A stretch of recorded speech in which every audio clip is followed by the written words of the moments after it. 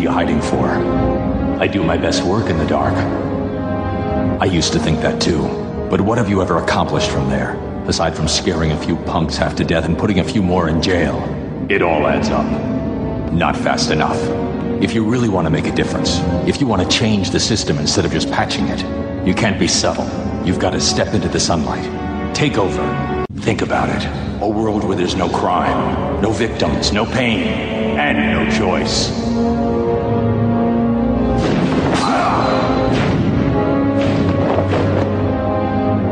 Who elected you anyway? Who elected you? The problem with democracy is it doesn't keep you very safe. It has other virtues, but you seem to have forgotten them. I didn't forget. I just chose peace and security instead. You grabbed power, and with that power, we've made a world where no 8-year-old boy will ever lose his parents because of some punk with a gun.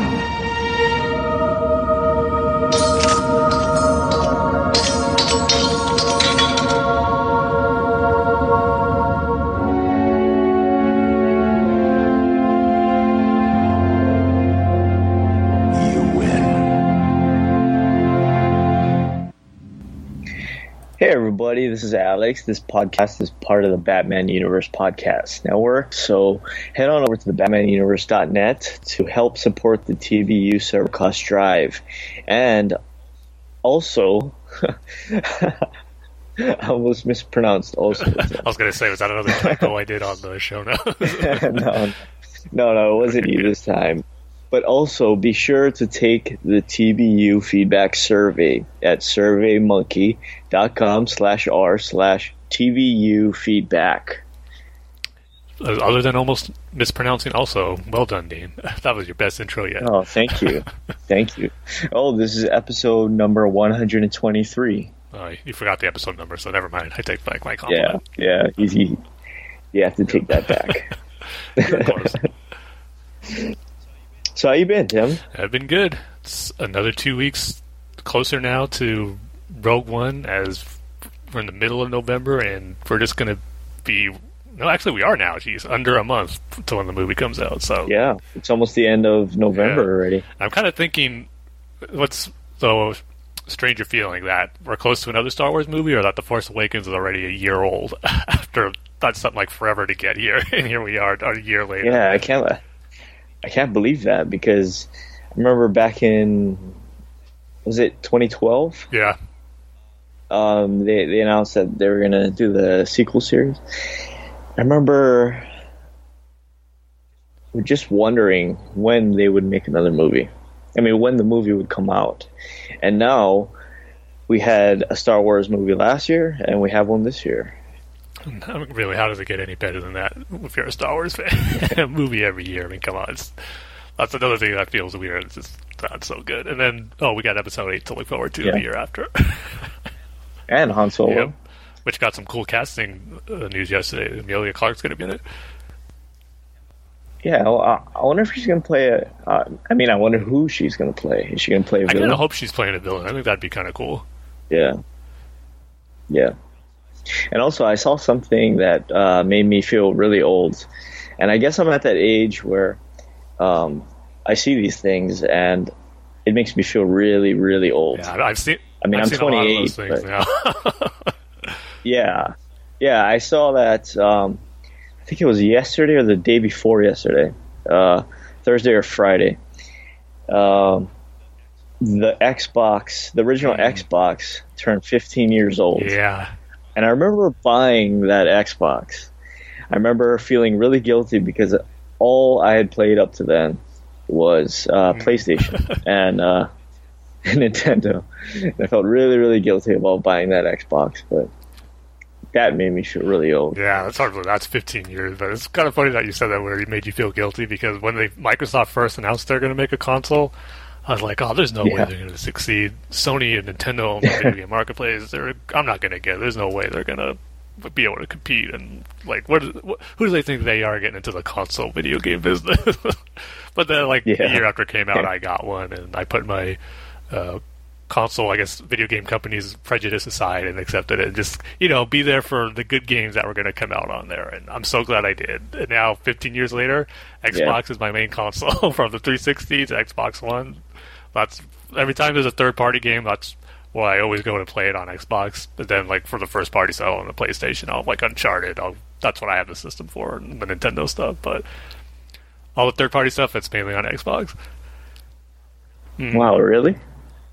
Oh, because I decided to go back to PlayStation after the 360. Just because I think, maybe I'm biased, but the PlayStation is just a better system.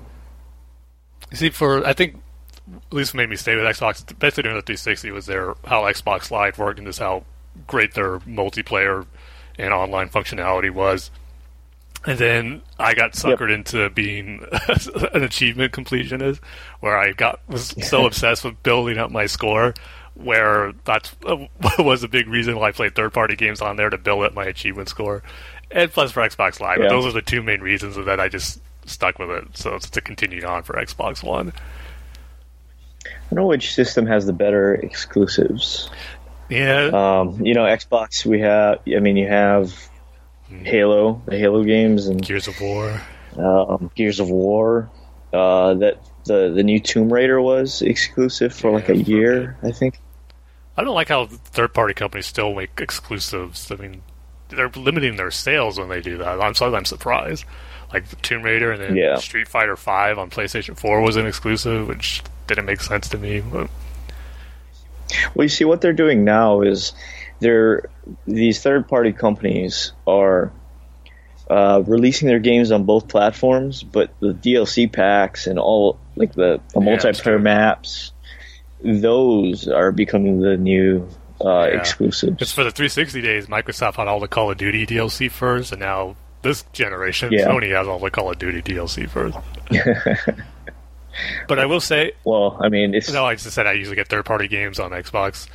Final Fantasy 15 I am getting on the PS4, because I have read that the resolution's a bit better on there, and for a Final Fantasy game, I want the best experience possible, how it looked. So, and plus, Final Fantasy I associate with Sony more, going up on the PlayStation 1 era with all those games, Final Fantasy 7, 8, 9, then 10 on the PS2. Just kind of feels natural to play the new ones on the PlayStation system. I wonder why they went from Nintendo to PlayStation. Maybe it was the hardware for the N64. It couldn't really do what they wanted to. They made like a quick demo of the next Final Fantasy game before the 7. It did not look as good as it did on the PlayStation. It was real blocky. It was a tech demo, so I'm sure that wasn't what it would have looked like on the finished product if they made it for 64. But like the CG cutscenes and the soundtrack quality, was a lot better on the PlayStation consoles, though, which is why they went. I see. So there's pretty much been a Final Fantasy game for every iteration of the PlayStation, right? Yeah. So what was the?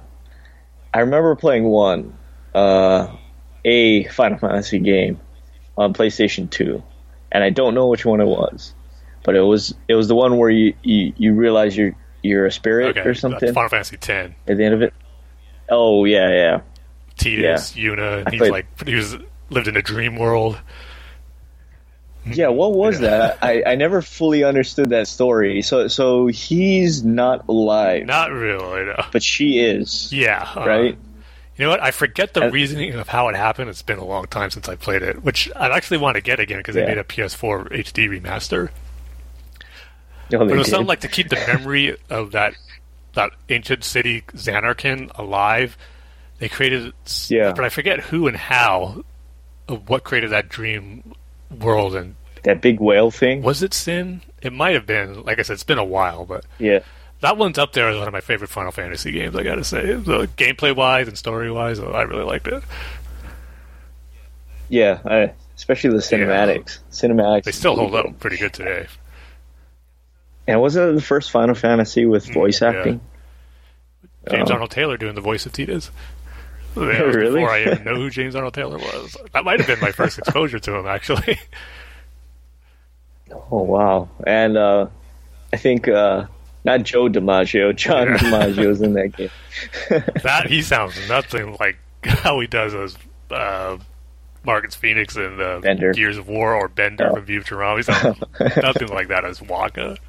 Oh, he does the voice of the guy from Gears of War. Yeah. Oh. And of course, Joker. What's that guy's name? The Gears of War character? Yeah, the Gears Marcus of War Phoenix, guy. I believe. Yeah. Oh, Marcus Phoenix. I've only played the first 2 Gears of War games. I never got I got the third one, but I never played it. And what are they on now? 4? Yeah, the 4th one just came out. I think they made one side game on Xbox 360, but I think that went under the radar. Yeah. So yeah, another. As far as we're saying, going through these next few weeks, looking forward to Rogue One. I got Final Fantasy coming out in 2 weeks, so that'll keep me busy as well. I can't wait for it. Oh, so that Final Fantasy one comes out in 2 weeks 29th. then? Oh. No, I might have to get that then. Because the only game that's been announced that I'm really looking forward to is the new Red Dead Redemption. For that. Yeah. And they barely showed anything, and it still looks phenomenal. I know, they're just showing random scenes of a farmhouse, a lake, a sunset. It's like we essentially know nothing about it, but we already know it's going to be awesome. Oh yeah, hopefully they make the world bigger. I think they will. Yeah, but anyway, did you want to do our Dark Knight Rises minute by minute commentary? Let's do it. We're in the good stuff now. All right, so for this episode, we're going from minute 72 to 73. This is the big underground fight with Bane, right? The moment we've been waiting for when we started this an hour and 11 minutes ago.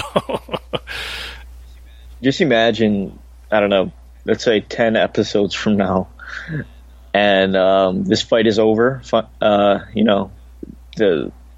then what happens after this, Tim?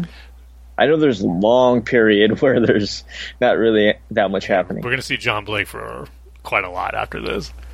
Him looking for Bruce, arresting Selena, getting promoted, and all that. Yeah.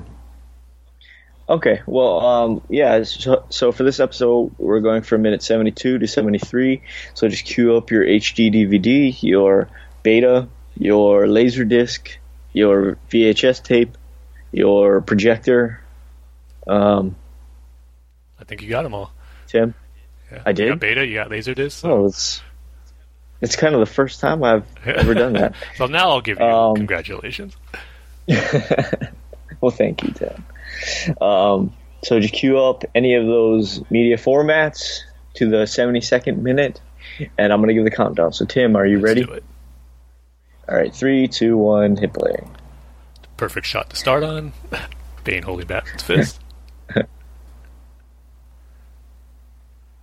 I love these wide shots where they're just going at each other right there. And then Batman just grunting and growling as he tries to attack Bane, not having any effect.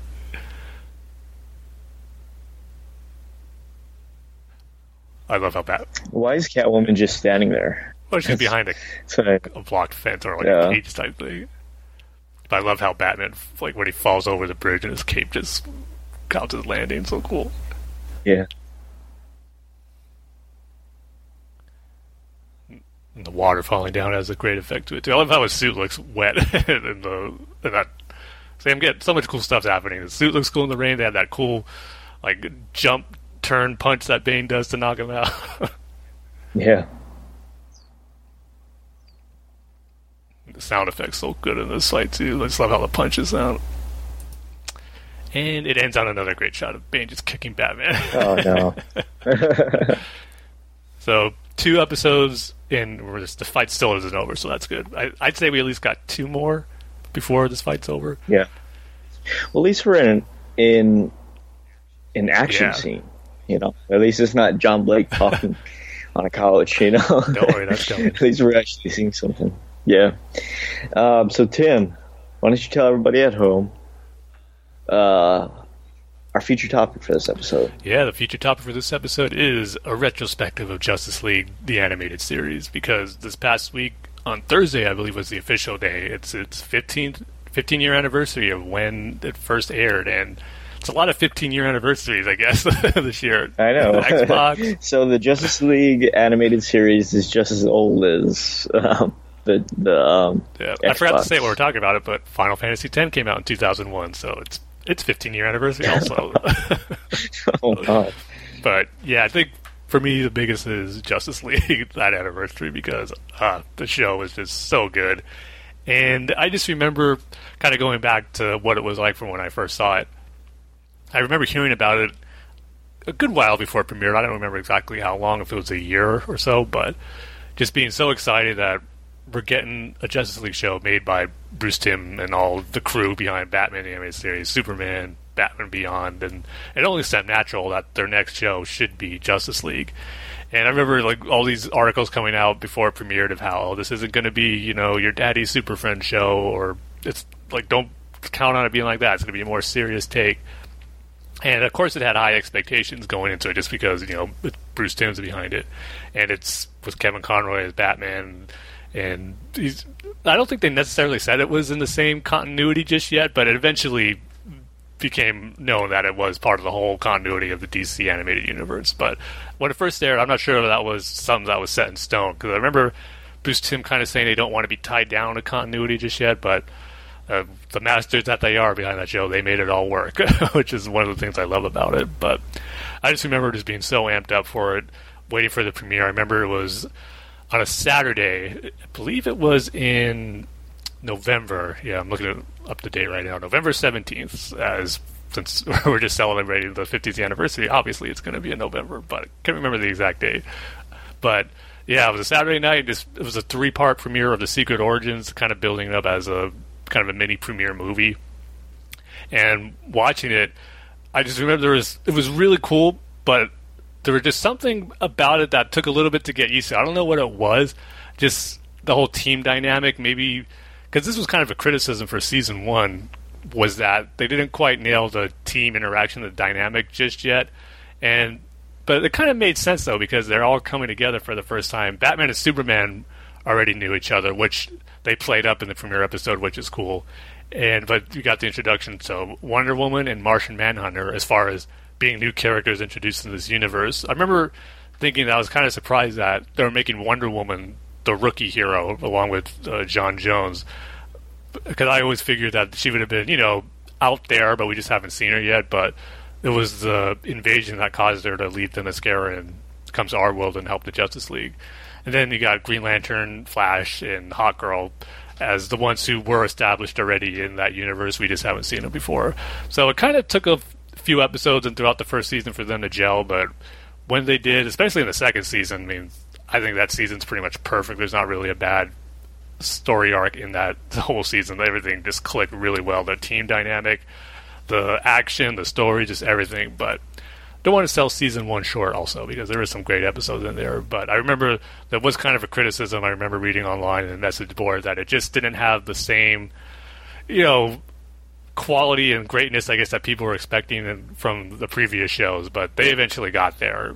But I just remember another thing I loved about the show, and even before going into it, was that it's going to be pretty much an hour-long episode, even though they would split them up.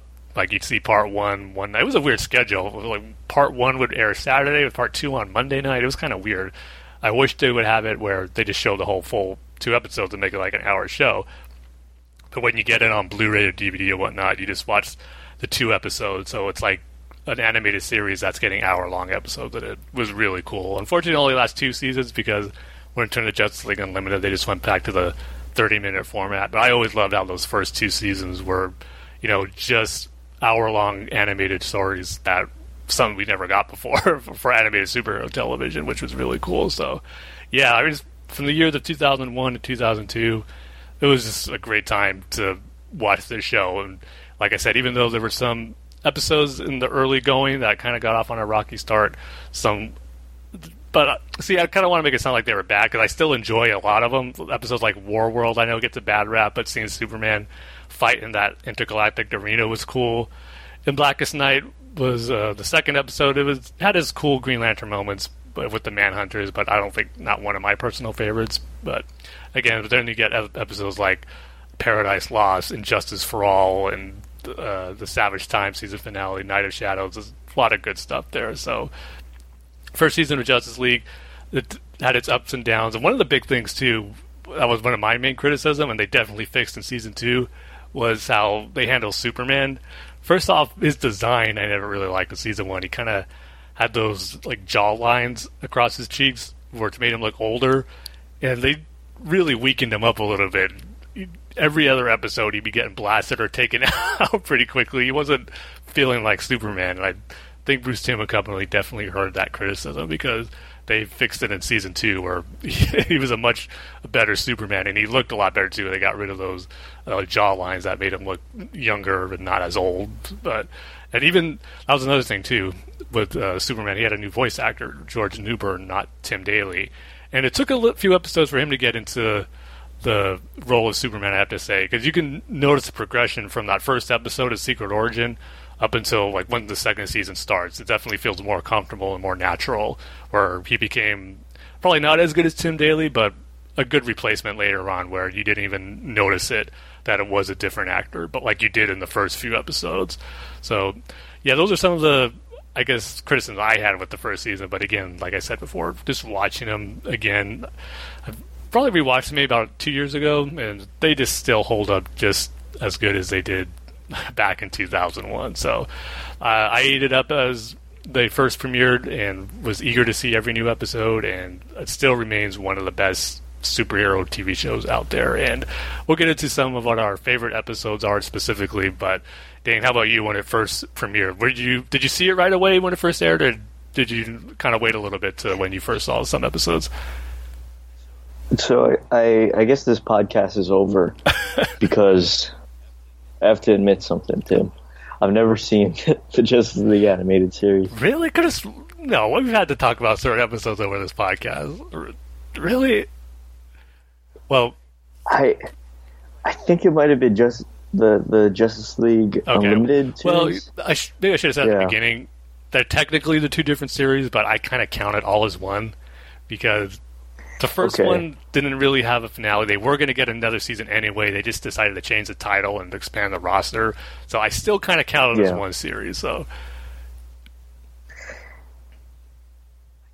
I think they did a retelling of For the Man Who Has Everything, the Superman story. Was that on Unlimited, or was that on? Okay, so that's one of the only episodes I've ever seen. I knew you've seen one. I knew there's stuff we talked about. And I have to say they did a good job adapting it to a 22-minute show. Yeah, so that was pretty early on in Justice League Unlimited. And like I said, that's where they expanded the rosters and only made it a half-hour show instead of an hour, which I was a little disappointed with. But man, some of those episodes, especially in that, I think it was the second season, where they got into the whole Cadmus arc, and they actually had a season long story that played out through multiple episodes. It was so good. I talked about how season 2 of Justice League, where they were firing on all cylinders there with that roster, and there was not a bad episode to me. The second season of Justice League Unlimited might have been, well, no, I like season 2 better, but the Justice League Unlimited season with Cadmus, that's arguably one of the best ever, because not the whole season dealt with that arc, but when it got to that point, it's some of the best stuff you're going to see. So, Dane, if you're going to... First of all, I think you should watch the whole series from the beginning one day, but to get your feet wet with some other great episodes in Unlimited, definitely check out... It's pretty much called the Cadmus arc, but officially it's season 2 of Justice League Unlimited, but yet I think they're still on Netflix, if I remember right. But if you start off with the episode called Clash, all the way to the end, because then you get Question Authority, Flashpoint, Panic in the Sky, Divided We Fall. Those are pretty much one long story arc that just plays out so good, with Amanda Waller and trying to do her part for the government to take down the Justice League in case they go rogue, and you got a great Question story in there. It's just so good. I don't want to say too much in case you do watch it, because it's so good. Yeah, I was about to say, I think it's on Netflix, but so Justice League and Justice League Unlimited, did they do the villain of the week kind of thing? Or was it more like over a couple of weeks they tell a whole story? Justice League Unlimited was, where it was more serialized. Yeah. The first two seasons of just Justice League was kind of, episodic with just villain of the week type thing. But there's some big storylines in those first two seasons that come back into play later on in Justice League Unlimited, like in that Cadmus arc I was talking about. So there's definitely stuff that in season 1 and 2 that comes to play later in some cool ways, especially in season 2. Yeah, okay. So yeah, definitely got to get on that, Dane. Once you get free time. I've seen one of the movies, and I can't remember which one it was. Was it the Starcross one where the Thanagarians invade Earth? Yeah, I don't know, because the DVD cover was the whole Justice League standing in front of a blue background. I think a lot of them were like that. Oh, never mind. Never mind. But they did build that Starcross one, which was the season 2 finale, up as a movie, and they kind of released its own DVD of that, so that might be one that you're talking about. Yeah, it's just one of those things that I wish I knew which one it was, so I could get a little more credibility with you, Tim. But I just can't remember. Yeah, but they released that, and I think the first episode, Secret Origins, as its own movie, so it's either one of those two, I think, that you probably saw. Might be Secret Origins, I'm not sure. But just... What happens in that one? That's where the aliens who wiped out the Martians invade Earth, and that's where they first meet John Jones, and they all, like I said, Wonder Woman comes. Yeah, it was that one. Okay. It was that one, I think. Because I remember Martian Manhunter playing a big part in it. Yeah. Nope. It's kind of like he's not part of the Justice League, but they find him, right? Correct, yeah. Like he's kind of like sitting on the moon. Tries to connect with something. Superman. Like Superman gets these intense headaches, like when he senses something wrong, and that's where he easily leads him to John Jones. Oh, okay, yeah, that was it.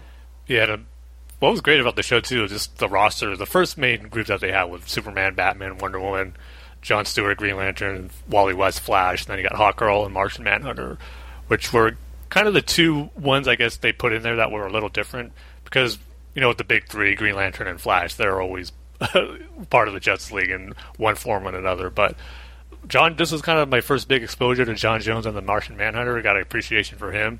Then Hawkgirl too. I'm glad they went with Hawkgirl, not Hawkman, because her storyline throughout the whole series is really good, as far as being sent from Thanagar as pretty much one of their detectives or a cop to kind of, this is part of her mission to be there on Earth and to protect it. But it's later revealed in the season 2 finale where she was pretty much a spy for Thanagar. She was just there to infiltrate Earth, and because they needed that planet in their war against the...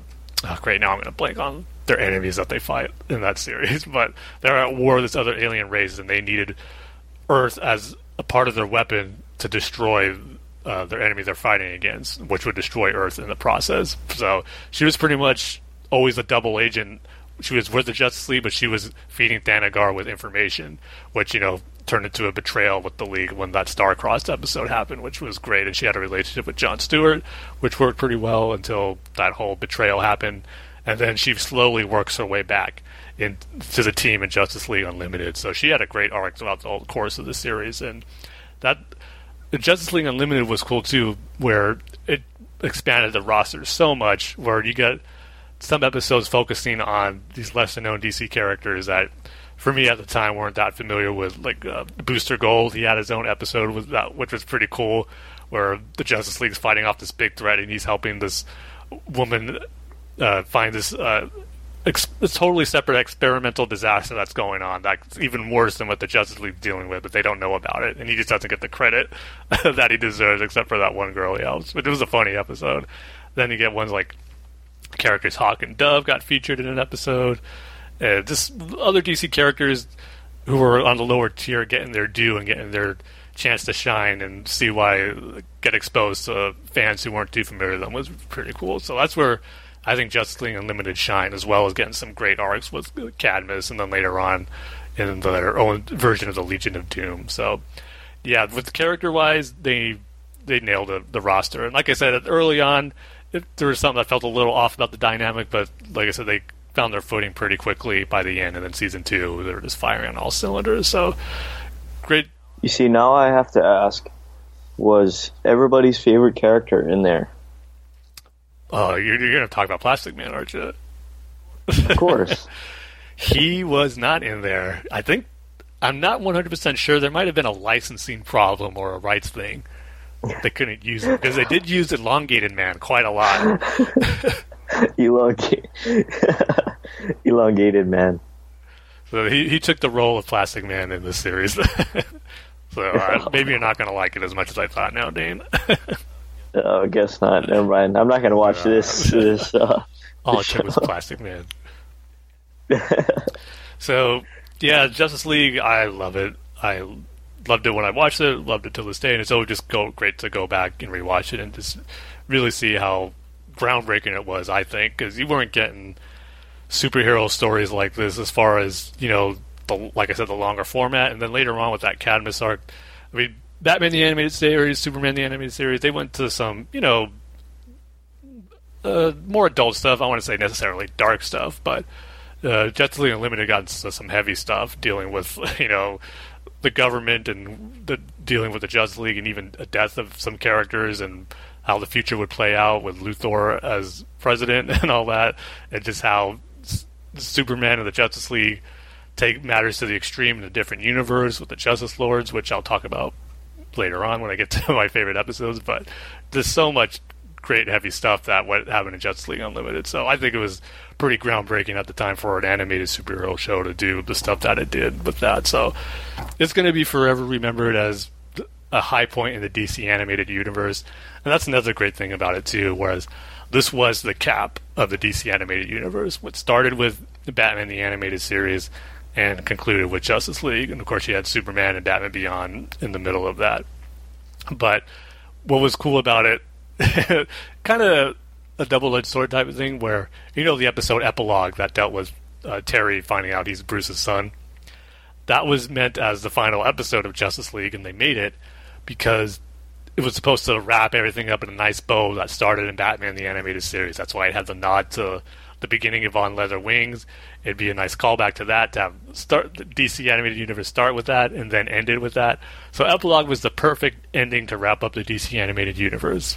But the problem was, they got ordered for another season. So we had a third season of Justice League Unlimited, which, like I said, a double-edged sword type of thing, where it kind of ruined the great ending that it had, but yet we got more episodes, and you don't want to complain about that. So the final episode of the series, Destroyer, which dealt with Darkseid fusing with Brainiac to become this all-powerful being and finally taking over the whole planet Earth. You had a planet-wide scale of battles that were going on, which was really cool.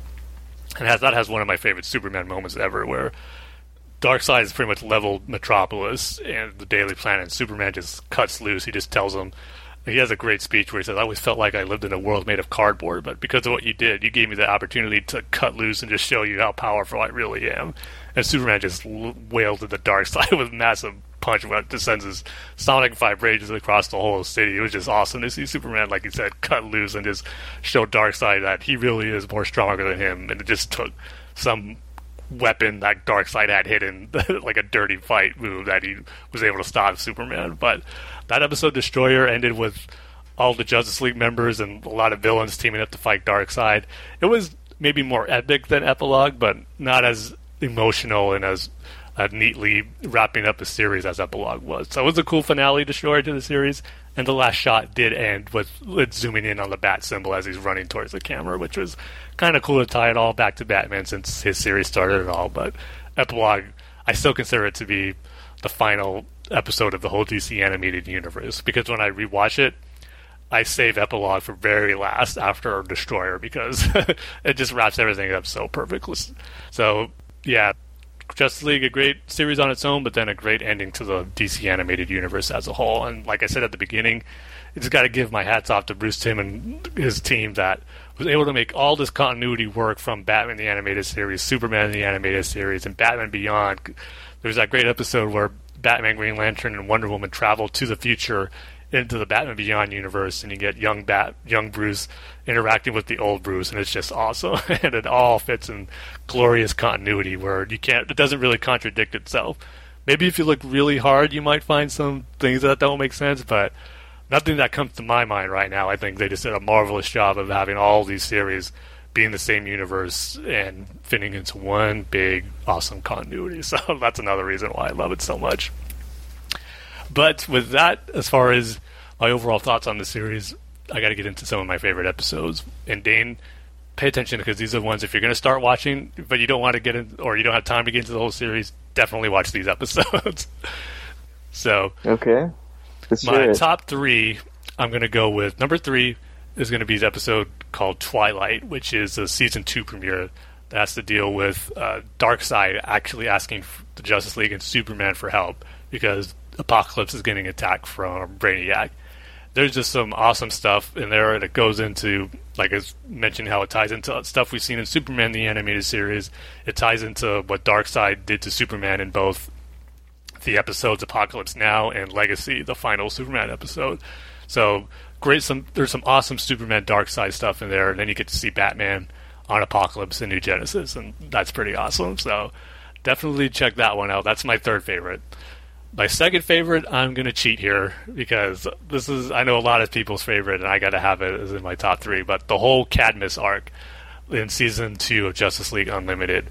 So there's quite a few episodes that make up that arc, but like I said, it really begins with the episode, I think, Clash, which has Superman fighting Captain Marvel, but that sets in motion some stuff with Luthor and Amanda Waller. But then the 4-part story arc that plays out 4 episodes in a row begins with Question Authority, which is an awesome episode that features the Question as the main hero, him and Huntress, just kind of exposing Cadmus and Luthor for what they are and what they have planned. Then after that, there's the episode Flashpoint, Panic in the Sky, Divided We Fall. So those 4 episodes, or I should say 5, but in the middle of between Clash and Question Authority, there's an episode called Hunter's Moon, which deals with Hawkgirl, and I believe she teams up with Vixen in that one, but it has nothing really too much to play with that Cadmus arc. So really the 5 episodes would be Clash, Question Authority, Flashpoint, Panic in the Sky, Divided We Fall. Those 5 of Season 2 of Justice League Unlimited are just some of the best superhero storytelling you're ever going to see. But my number 1 favorite episode, and it also ties into the Cadmus stuff because it sets up a lot, is the Season 2 episode A Better World, which deals with the parallel universe of the Justice Lords. And man, this episode gets off to an awesome start. You see the White House being under attack, but it's being under attack by Superman, Batman, and Wonder Woman because they're going after President Luthor because they don't say what just yet, but he does something that sets Superman off that makes him Luthor has to be taken out. And Luthor kind of calls him out, oh, what are you going to do? Just, take me in, that whole thing, you're not going to kill me. So Superman knows you're right. So what does he do? He just fries him with his laser beam. You don't see it, of course, but you see the smoke becoming out behind the desk, and the look on Batman and Wonder Woman's face are just in shock. And they ask Superman, are you all right? He's all, I'm fine, or never better. And that's where the Justice League sets up. They're the ruling force over the world, and why they think it's a better world, it's people not having freedom.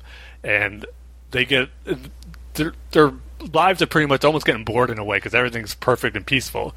So they kind of see how they can help other worlds, and they see the Justice League, the main Justice League Earth of where the show is on, and they see that Luthor is still free or still alive. So they figured they'll offer to help them out.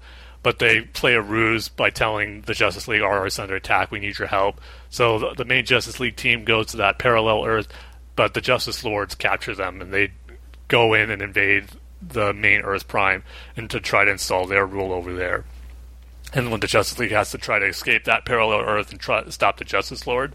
But what makes this episode so great has one of my favorite Batman moments ever, where the Justice Lord Batman and the main Batman face off in the Batcave in an awesome fight. And as well as awesome as the fight was, the dialogue that they had is just awesome, because the Justice Lord's Batman trying to show the main Batman, like, my way is perfect. Batman's, no, there's no free will, there's no freedom. And then the Justice Lord Batman says the one thing that made Batman stop in his tracks and kind of agree with him for a bit. He just goes, I created a world where no 8-year-old boy will ever have to worry about losing his parents to some punk with a gun. And that the look on Batman's face as he says that, his eyes just wide open. He has a batarang ready to throw, but he just drops it and tells the Justice Lord Batman, all right, you win.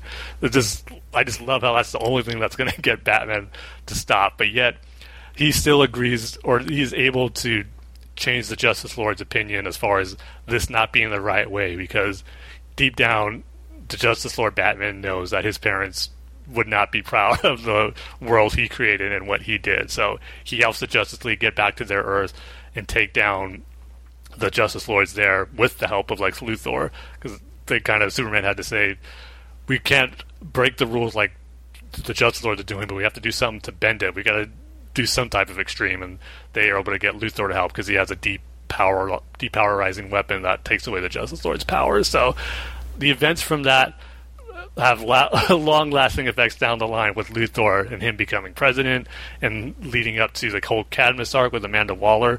And all the seeds were planted in this episode of A Better World. So as cool as it was to see Justice League members fighting each other, or different Earth versions, that whole Batman sequence was just awesome, where the ideologies of Batman are fighting with each other. One has an extreme way, and one's still trying to do it the way that he knows that works. But it all comes down to that moment with his parents, which I just loved. So that's why A Better World is my number one spot for my favorite Justice League episode. But there's so many great episodes in there. Like I mentioned, Paradise Lost having to deal with Wonder Woman's a great one. The Injustice for All with the Injustice game is great. Episodes Only in Dream that deal with Dr. Destiny attacking the Justice League members in their dreams. And Batman has some great moments in there, as he's the only one not affected because he's doing everything he can not to fall asleep. So there's a lot of great episodes throughout all the seasons. So those are my top 3, but you're not going to go wrong with checking out all these episodes, because there's maybe just 1 or 2 that I don't really like out of, I don't know what the final count was. I don't think it was quite made it to 100, but it was pretty close. So just overall, you're not going to find a better series than what you got with Justice League that deals with these many heroes. So it's well earned its reputation for being one of the best animated series out there. I'm just wondering, what's one episode that you just can't get into? There's this one in Justice League Unlimited that's called, I'm trying to find on this list here. I think it's called Patriot Act. Yeah, it's called Patriot Act. It deals with there's a parade going. It's all these like D-level heroes that don't really do that much because all the other Justice League members are doing their own thing. You got like Speedy in there, the cowboy hero Vigilante, the Shining Knight.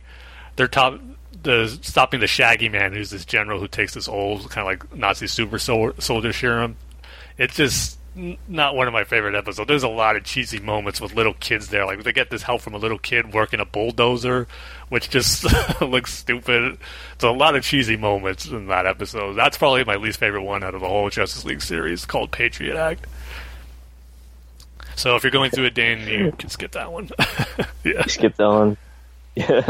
But got some responses on Twitter when I put the word out that I'm going to be talking about Justice League. A lot of responses. Yeah, we got a lot of great responses. So going to share those for what some of our Twitter followers' favorite episodes are. First up, we got our buddy Josh Paul Hawkins, who says, "The Savage Time, despite the lack of Batman, that was an awesome 3-parter with an Elseworlds Dark Knight." Yeah, The Savage Time was the season 1 finale that dealt with the Justice League going back to World War II to stop Vandal Savage because he's taken over the Nazis and giving them, more advanced weaponry from the future. And that was a cool one. And then he also says the Justice Lords, which was the Better World story arc, which I was just talking about, and I 100% agree. And then we also got a response from Chris Rodriguez, who says, first off, he did ask if Justice League Unlimited count, and yeah, like I said before, I count both series are just one big epic Justice League series, despite the name change. His favorite one is Epilogue, which he says is the best Batman episode ever. And then Craig says Grudge Match was great if you're including Justice League Unlimited, which we are. Grudge Match was one that dealt with the villain Roulette, who has this, a superhero fight club, and that dealt with Black Canary and Huntress, and then infiltrating that fight club and then having to fight Wonder Woman at the end, who was kind of being mind controlled. And there were some pretty awesome fight sequences in that episode with Black Canary and Huntress. That one is definitely up there as far as action goes. There's actually even a Nightwing cameo. Just you see the shadow of him because they're in Bloodhaven, if I remember, it's that episode. Then we got Brian Martini, who says, the episode where they introduced the Suicide Squad. And that one was another Justice League Unlimited episode called Task Force S, which was one where I wouldn't say it's my first exposure to the Suicide Squad or Task Force X, but it was one of my earliest ones where I kind of appreciated what was behind it. With Amanda Waller getting Rick Flag to get these criminals to do the government's work to get some time off their sentence. And I like the roster that they had too on there. It had Deadshot, Rick Flag, had the villain Plastique, and then a character who I don't think I remember being part of the Suicide Squad or has been part of it ever since, but the Clock King was one of the teams there. He was kind of the guy who stayed in the base and fed them information on how to proceed and where to go in the Justice League Watchtower, because the Suicide Squad was infiltrating the Watchtower to take back this suit that Amanda Waller wanted. So that was a pretty cool episode and a good introduction to the Suicide Squad, even though they couldn't call them Suicide Squad on the show. They were only referred to as Task Force X. And then Agent 37 says the whole Cadmus arc was amazing. He says it's one of my favorite out of any superhero movies or shows. He said he just watched them again last week, so pretty familiar on the Cadmus arc, like I talked about, and he's right. It is one of the best superhero stories ever. And Jordan Valdez says the Starcross 3-parter and Comfort of Joy are personal favorites. Yeah, Starcross was the Thanagar invasion, which revealed a Hawkgirl to be a traitor. That has some great moments of the Justice League out of costumes. There's this great moment in there where they were saying, okay, we got to take off our costumes. The Thanagarians know what we look like. We got to kind of blend in with the crowd. And Flash is all, hey, I know we're friends, but are we sure you want to expose our secret identities? And then just Bruce out of the blue just goes, you're Wally West, he's Clark Kent, and he just takes off his mask, and I'm Bruce Wayne. Just showing that despite Flash trying to keep a secret identity, Bruce already knew who he was. That was an awesome moment. The great stuff with Alfred and Flash in that episode, too. And then Jordan also says he also counts Epilogue as one of the best episodes out there also.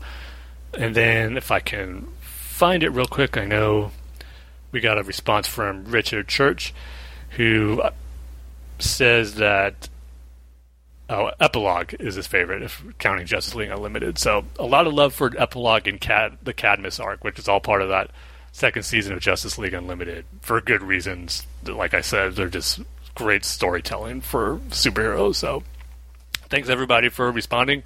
Like I said, I had a great response, and glad so many people feel the same way about Justice League that I do, and just how when we get to its 50th anniversary, we'll be still talking about how good it is. And I'm probably going to say we're sure we're going to get other Justice League shows, like Justice League Actions coming out in a few weeks, but I don't think it's going to be hard for any show to match what this series did as far as quality and its characters. So if we're going to be talking about this show for a very, very long time. I guess I have to watch Epilogue. Just as a Batman fan, you got to watch Epilogue, yeah. Because like I said, it's a wrap on the whole Batman animated series universe. It wraps a nice bow around it. But speaking of animated series, Tim, are you excited? I'm excited because I never thought it was going to happen. Okay. Young Justice is coming back for season 3.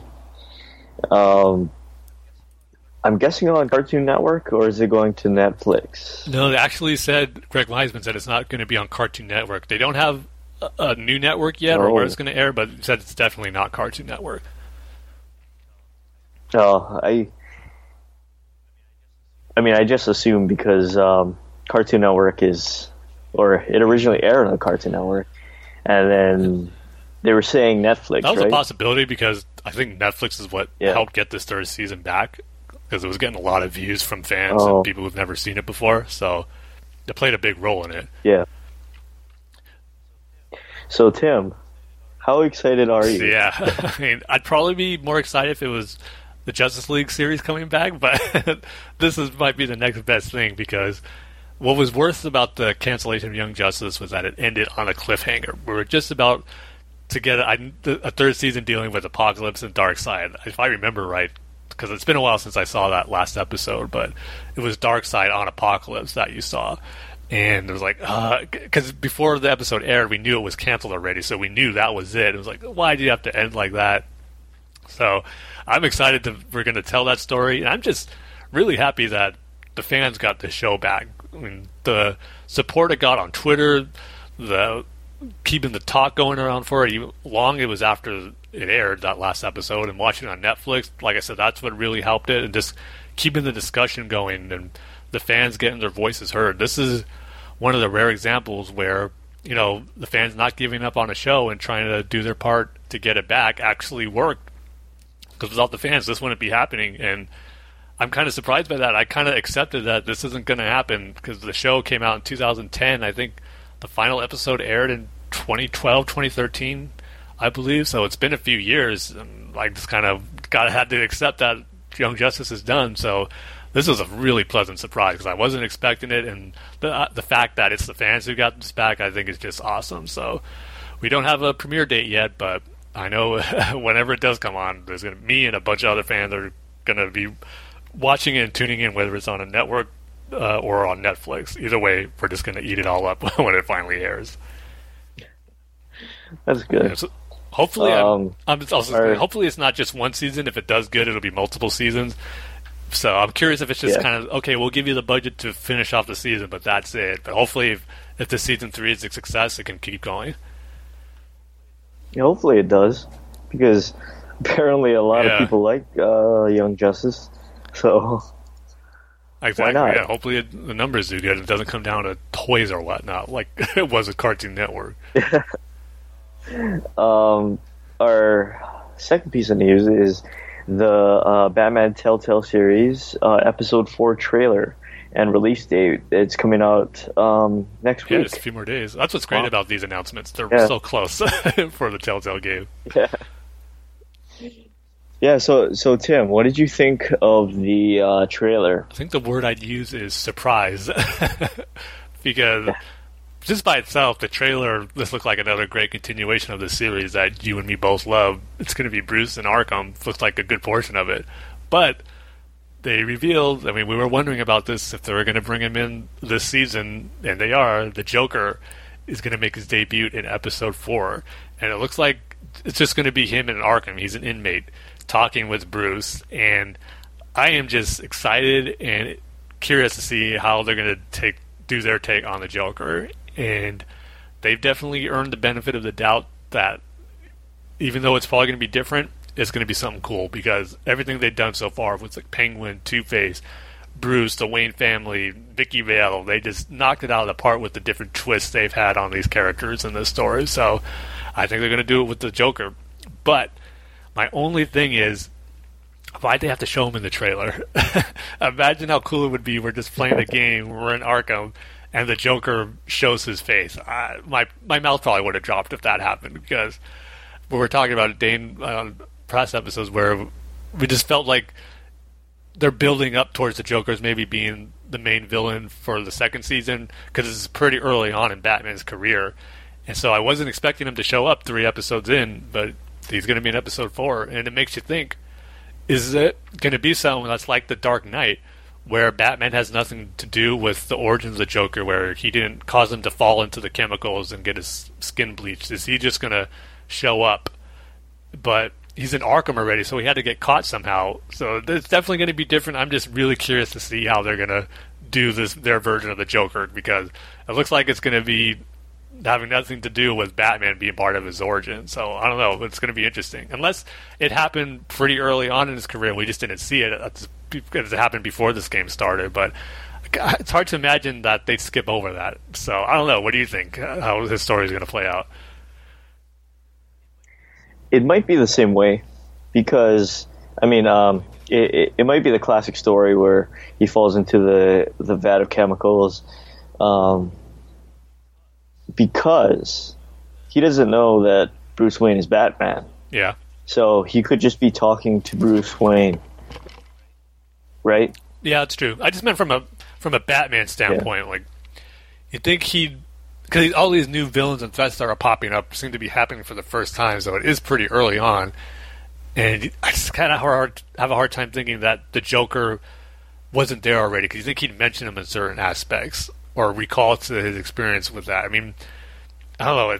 That's why I'm so fascinated about how they're going to bring the Joker into this. I just can't wait to find out the reasoning, because right now it just feels a little strange that he's already in Arkham and Batman's still pretty early on in his career. Well, I think it might be that it has nothing to do with Batman, and this is the first time that Bruce is seeing the Joker, or maybe he heard rumors. And I think they put him in this game, in this episode, for next season. He's going to be the villain for next season. Yeah, I hope so, because it seems like it'd be a natural progression that way. Or maybe if it's even somewhere it's in Bruce's head, because we know he's been infected with that toxin. So in some strange ways, like a foreshadowing of what his greatest enemy is going to be. I don't know. That'd be kind of you're right. unique way to do that too. Or the first time he meets the Joker is actually in his head, and then when he realizes he's actually real, what's another shock for him? That's kind of weird. I don't know if they go that route, but they're taking some risks before, so you never know. Yeah. But my first reaction, of course, was, why do we need Joker in this story? I mean, he's in all 3 Arkham games. You know, we've seen him everywhere, right? In every game. Why is he in this one? But then I kind of thought about it, and it seems like Telltale, with all of the villains, you know, with Dent, with Selina, with Penguin, it seems like they take these villains, they do something completely different, right?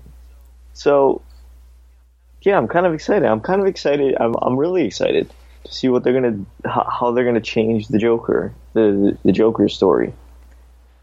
Yeah, it's one of those things where I agree with what you were saying. The story wasn't like it was dragging so much, like, oh, it needs a big thump, it needs a big presence like the Joker. It was doing fine on its own.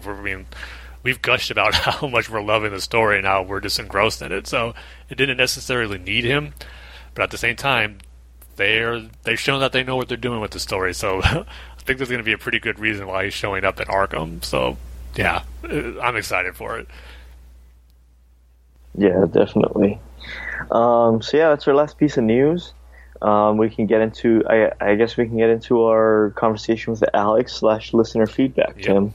And I lost Alex's email. I can't find it. I was trying to find it the whole time you were talking, but did you want to read Alex's email? Yeah, I'll go ahead and read it, since I have it up. Alex says, "Howdy, Bat Deputies. That was a mighty fine episode you had there last time." Sorry, I had to read it in that accent as he's writing it.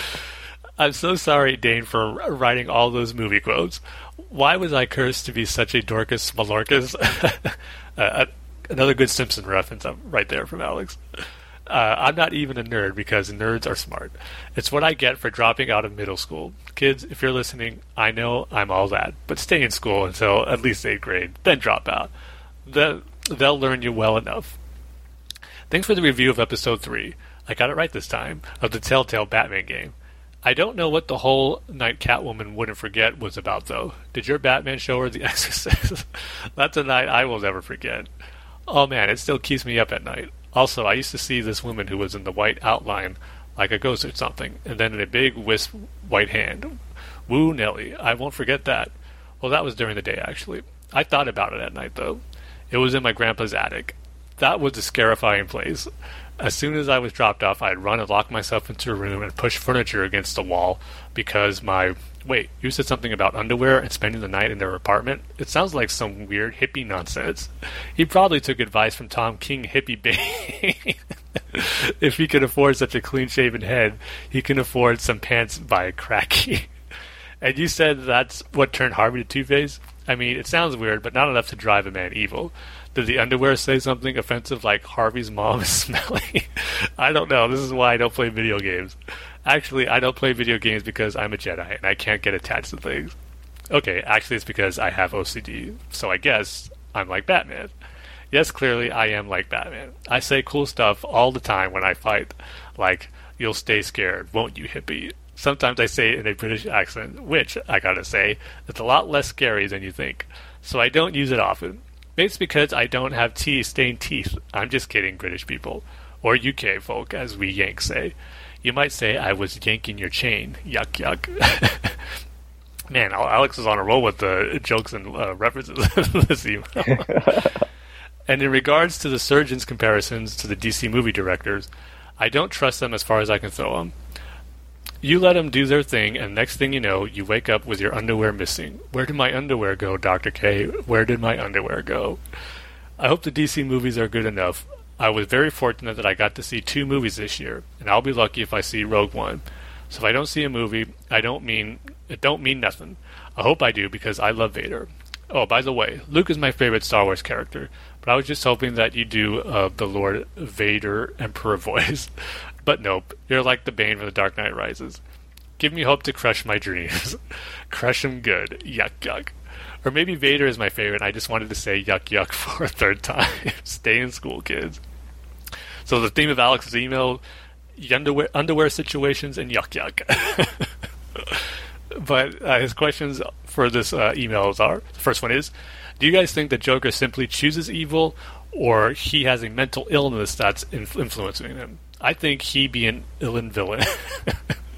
Yeah, I think it's a little of both, actually. Joker is evil. When I think of my all-time favorite villains, Joker is always number one because I think he is just pure evil. But there's something not right in his head there that's making him evil, too. So I think it's a balance of both, where it's just evil in him, but kind of like in The Killing Joke, maybe there was something that set him off, or that caused his mental illness, or like in The Dark Knight, they just say he just likes to watch the world burn. So I think it's a combination of both, but just more in just him being evil more than a mental illness. But I think it does play a part. Yeah, I mean, it's got to be both, right? But if you were to ask me, I mean, if you were to ask me to pick one, I'd say something's wrong with him mentally. I think that's his problem. That's his big problem. All right, and the second question is, what was the happiest and angriest moment for Batman? So Dan, I'll let you go first on this one. What was his happiest and angriest moment in Batman for you? Perchance the Dream, before everything started going crazy. Also, with Angela in Mask of the Phantasm. Andrea, you mean? Andrea, sorry. Angriest? Not really angriest, but maybe saddest is A Lonely Place of Dying. So, yeah, probably that. For me, you had 2 good ones for the happiness part, but I had 2 other ones. One of them is from... Yours are actually better than mine, but the one that came to my mind seeing Bruce happy was in the animated series episode called Chemistry, where Poison Ivy creates like the perfect wife for him, but he doesn't know that she's a Poison Ivy creation. But seeing him in love and happy was something we never got to see in Batman the animated series. Even Tim makes a note about it, like Bruce was saying something about how he's feeling, like he doesn't know this feeling that he has, and Tim just jumps out. It's called happiness. He never experienced it before, or something like that. So that was one. And then also in The Dark Knight Rises, at the end, where he's with Selina, he fulfilled his mission, what he set out to do in that iteration of Batman, as far as being an inspiration and saving the city. He was content. And Alfred got to see him happy, so I think that was another happy moment for Batman. And then angriest, I'm going to go with in Nightfall, where Scarecrow uses his fear gas on Batman and makes him remember the death of Jason Todd, and he just starts beating down on the Joker and just starting yelling Jason's name. That's kind of where all the pressure that was building up for Batman during that Nightfall arc, and then remembering Jason Todd's death is kind of what pushed him to the breaking point and set him off and just really beat down on the Joker. So that was one that always stood out to me as Batman, just really being angry with the Joker for what he did to Jason. So that would probably be my pick for his angriest moment. And then his third question, what's the craziest thing that Batman has done besides allow Robin to wear those booties? I don't know. It's kind of hard to top that. But, Dane, what do you think is Batman's craziest moment? Yeah, you see, that's the tough one is, yeah. right there. His craziest moment. You know what? How about putting that giant penny and the T-Rex in the Batcave? I guess, yeah, that's probably his craziest moment. Crazy, but it looks cool.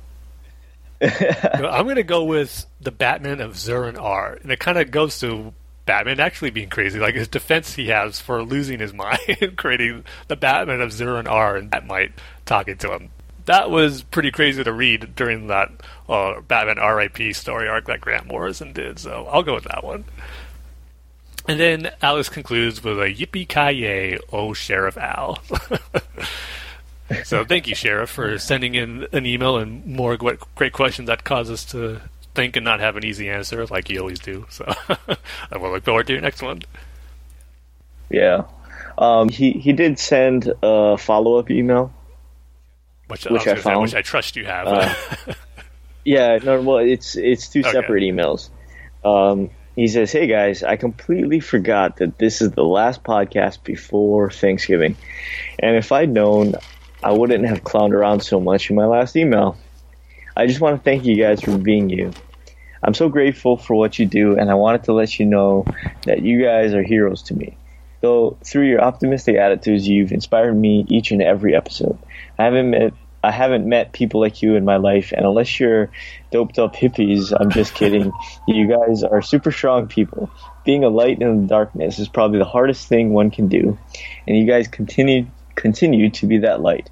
After talking to you guys on the podcast episode, I was up at night for the first time. That wasn't because I was having nightmares, anxiety, pain, or sadness. I was up because I was happy. If it wasn't for my sister getting married and a certain someone getting off from prison recently, I would have said you made my year. It was certainly the most fun I had in many years. Thank you so much, Dane and Tim. Happy Thanksgiving and happy Appreciate the Thought Day, Tim." Man, Alex, those words mean a lot. I mean, it means a lot to me that we have that effect on you, and that our podcast and just hearing me and Dane goof around, talk Batman and other stuff, just lifts you up and, like you said, creates positivity for you. That means a lot. It's real humbling. And as much as you appreciate our show, I appreciate you listening and just saying those kind words so much. It does mean a lot. So thanks a lot to you, Alex. And just for being with us all those years, too. It means a lot to us as well. Yep. And if it wasn't for Alex, it wouldn't be a podcast episode, right, Tim? It wouldn't be the same. Nope. Like we said, we'd have to cancel it. Yep. So thank you, Alex, for everything that you do, especially with your questions. I mean, you stumped us on this one, right? As like most of the times that he does. Right. So thank you, Alex. I guess we can move on to Batfan. Not Batfan. I was calling him Batfan Jordan. Jordan's email. And I guess I'll read this one too. Sounds good. It says, "Hey, Tim and Dane. Congratulations on getting your Batman animated book signed by Kevin Conroy, Tim. Thank you, Jordan. From the sound of it, that was already an amazing piece of Batman memorabilia. But now it's on a whole nother level." Oh, yes. Like, I think I said this on the last episode where it's not on my bookshelf anymore. It's wrapped. It's in a covering, put away like in a dresser drawer all by itself where nothing can touch it. Or I don't know if I'm going to touch it ever again because I don't want to ruin it any way possible. Wow, that Wonder Woman trailer was incredible. The opening shot of Diana looking over the beach on Themyscira, as she says, "I used to want to save the world.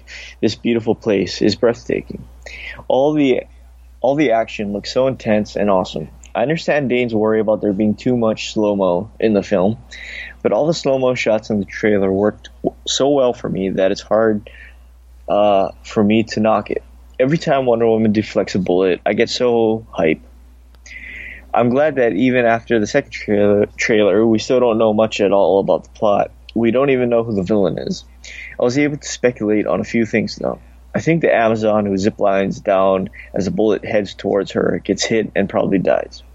That will probably be the first glimpse Diana gets of how dangerous the outside world is. And I'm guessing it's the first time she witnesses what a gun can do. I think that the movie will be bookended by modern day scenes because of Wonder Woman's status in Batman vs Superman. I'm guessing the film doesn't end on a completely positive note, as Diana must experience things in this film that make her want to walk away from man's world. I just can't wait for June. Yeah, just real quick, I was going to say I totally agree with Jordan said about that moment in the trailer where there's that Amazon who zips lines down in slow motion, that she probably does get killed by that bullet, and that's like the first experience that Wonder Woman has of seeing those type of weapons.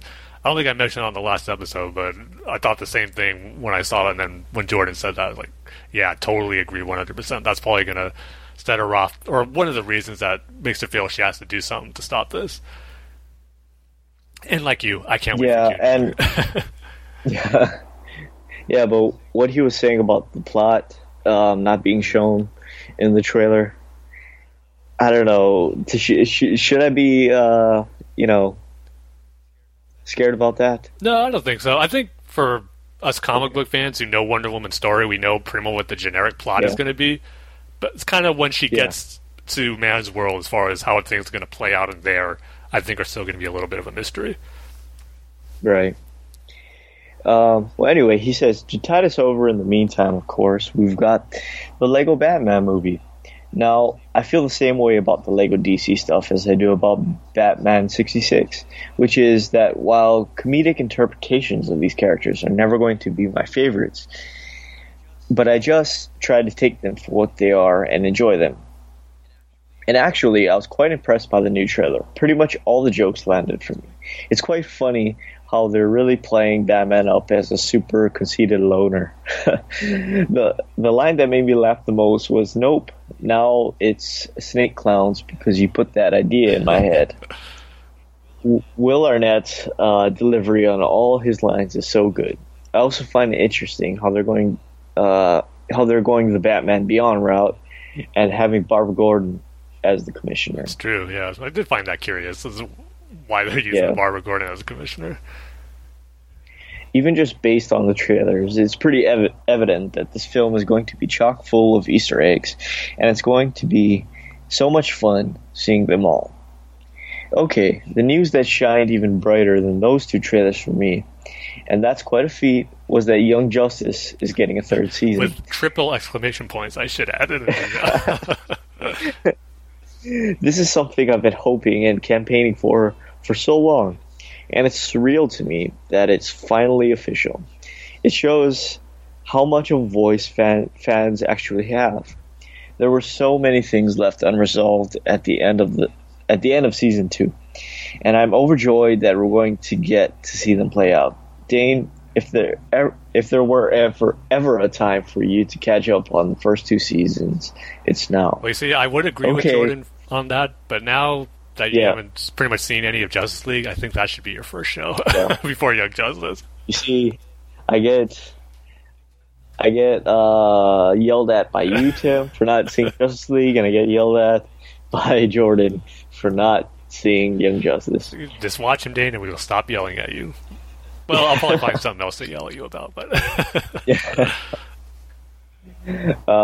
Jordan says, all right, believe it or not, I think we're even further apart in our opinions of Tom King's Batman now that we were let me read that again.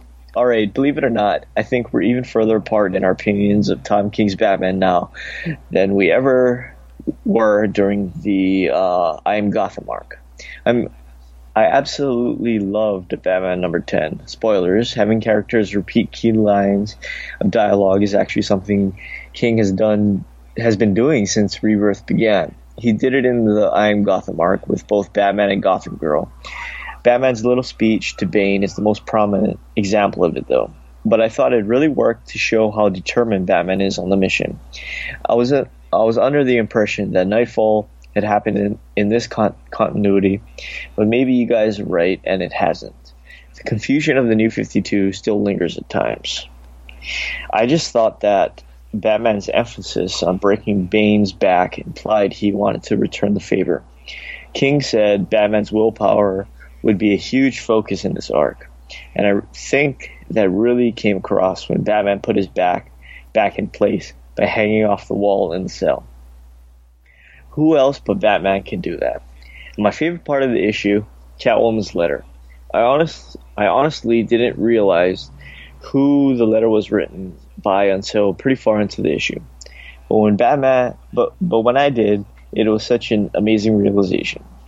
King must have a lot of game with the ladies, because that was an absolutely beautiful love letter.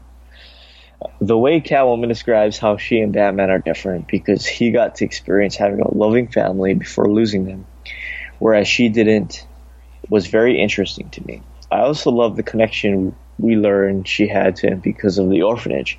By the time the letter ends on the final page with that line, maybe then the kiss will finally last. I was in tears. I'm getting the feeling that King may be about to give us the best Bat-Cat story in the comics since Hush, especially if the end of the letter foreshadows the end of the arc in any way. Yeah, so you're right, Jordan, that we are more split in opinions on the story arc than we were for I Am Gotham, because it's cool that you really like Batman number 10, but like I said in the review of the last episode, that whole Bruce repeating that line of dialogue just did not work for me. It just sent out of character. And I know you said that it was kind of a pattern that Tom King has used in the I Am Gotham story, but maybe I just didn't pick up on it, and it didn't stand out as much as it really did in issue number 10. Like you said, it was more prominent in this issue, and I thought it took away from the story. And then I agree with everything you said about that letter from Catwoman. Great stuff, but they should have saved it for another issue. I just did not feel it felt right to say that in what was going on in the pages of Batman getting into Santa Prisca and meeting with Bane. I just felt they should have been saved later because it was good stuff, but just didn't fit with the rest of the story. So it's such a hit and miss, Tom King, for me so far. Yeah, and I think this is an appropriate place to say I'm not going to be picking up Batman anymore.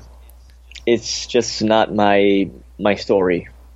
Mm-hmm. You know, it's not what I like to read.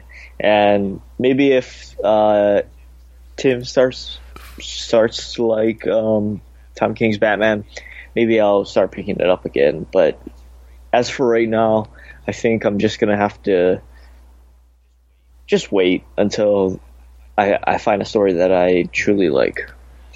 But anyway, Jordan goes on to say, I wanted to pitch in on Alex's question about most memorable movie lines. And no surprise, they're all from Batman films. His third is Batman.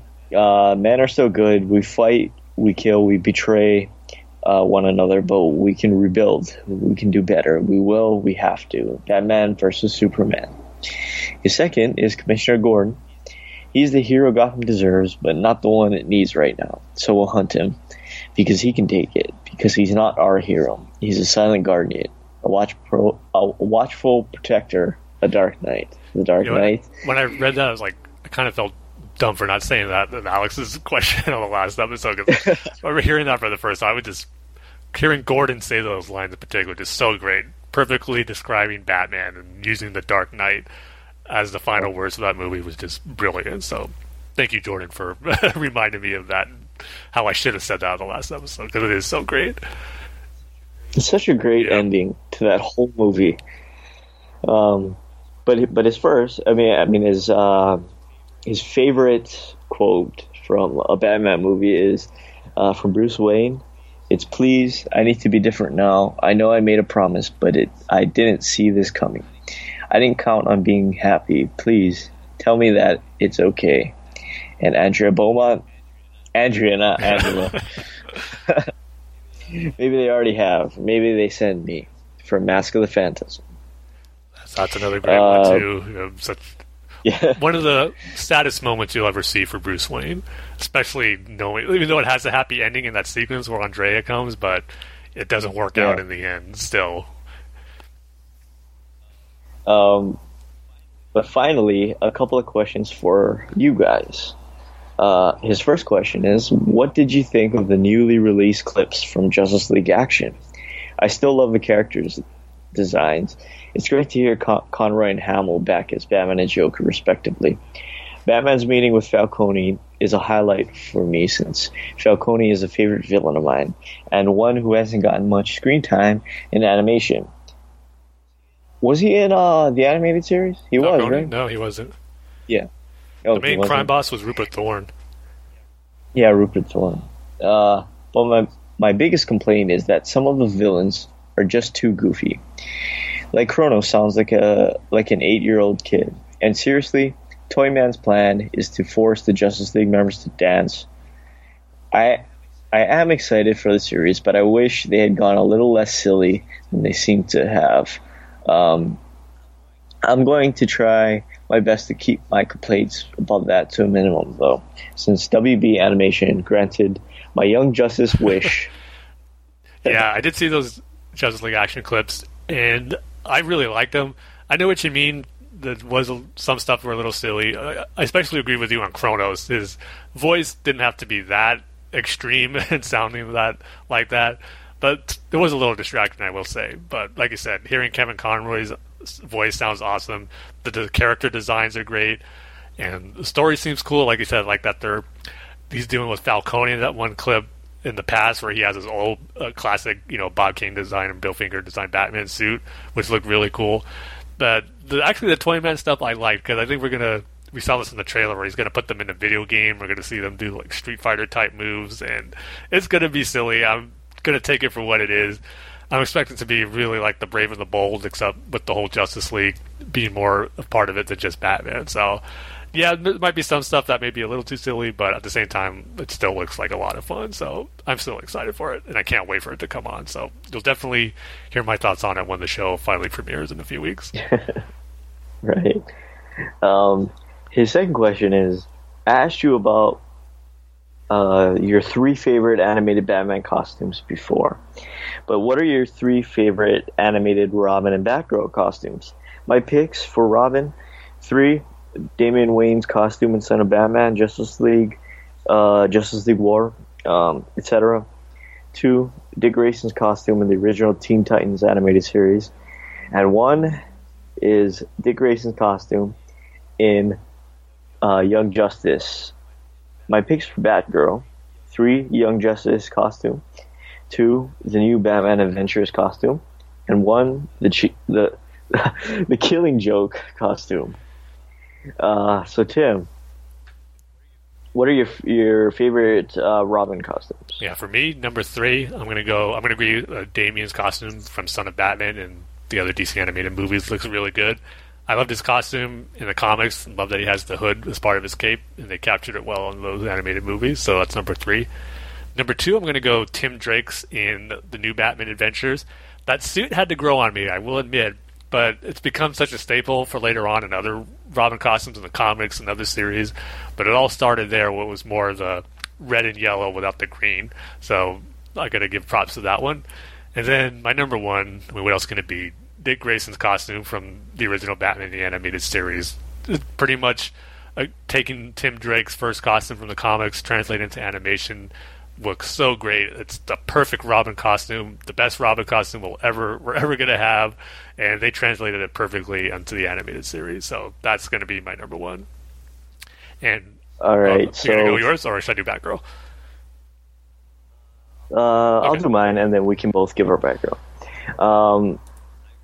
I agree with Jordan. 3 is Damian Wayne's costume in, or just in general, because it's the same thing in the comics as it is in the animated movies. 2, I'm probably going to agree with you. The new Batman Adventures, and 1. How could you pick anything else but the Dick Grayson costume from The animated Thank you. series. Glad you agree. All right, three of your favorite Batgirl animated series. All right. For me, number 3, I'm going to go with the Batman's Batgirl costume. I really liked how her costume looked in that show. And her eyes were, I remember, she had the wide eyes on that costume, which in Batman the Animated Series she never had. I did like that touch of having the white lenses on there. Then number 2, I'm going to go the original Batman the Animated Series costume, where she had the gray and blue. And then number 1, the new Batman Adventures Batgirl. I really loved how it was pretty much an all-black costume with a blue cape with the yellow interior of the cape and the yellow gloves that look really cool. And I think her Killing Joke one is pretty similar to that. It's not that much different. So those ones I know that was Jordan's number 1, so I think we're kind of on the same page as far as those ones go. But yeah, that one, her new Batman Adventures, would be my number 1. Yeah, for me, 3 is going to be the new Batman Adventures. 2, it's not really it might have been in an animated movie or series, but her classic Batgirl outfit with the yellow and the black, stuff like that. Number 1, I'm actually going to agree with Jordan. The Killing Joke costume. I thought, while what happens happens, yes, it was a great costume. That we can all agree on. Yes. Yeah.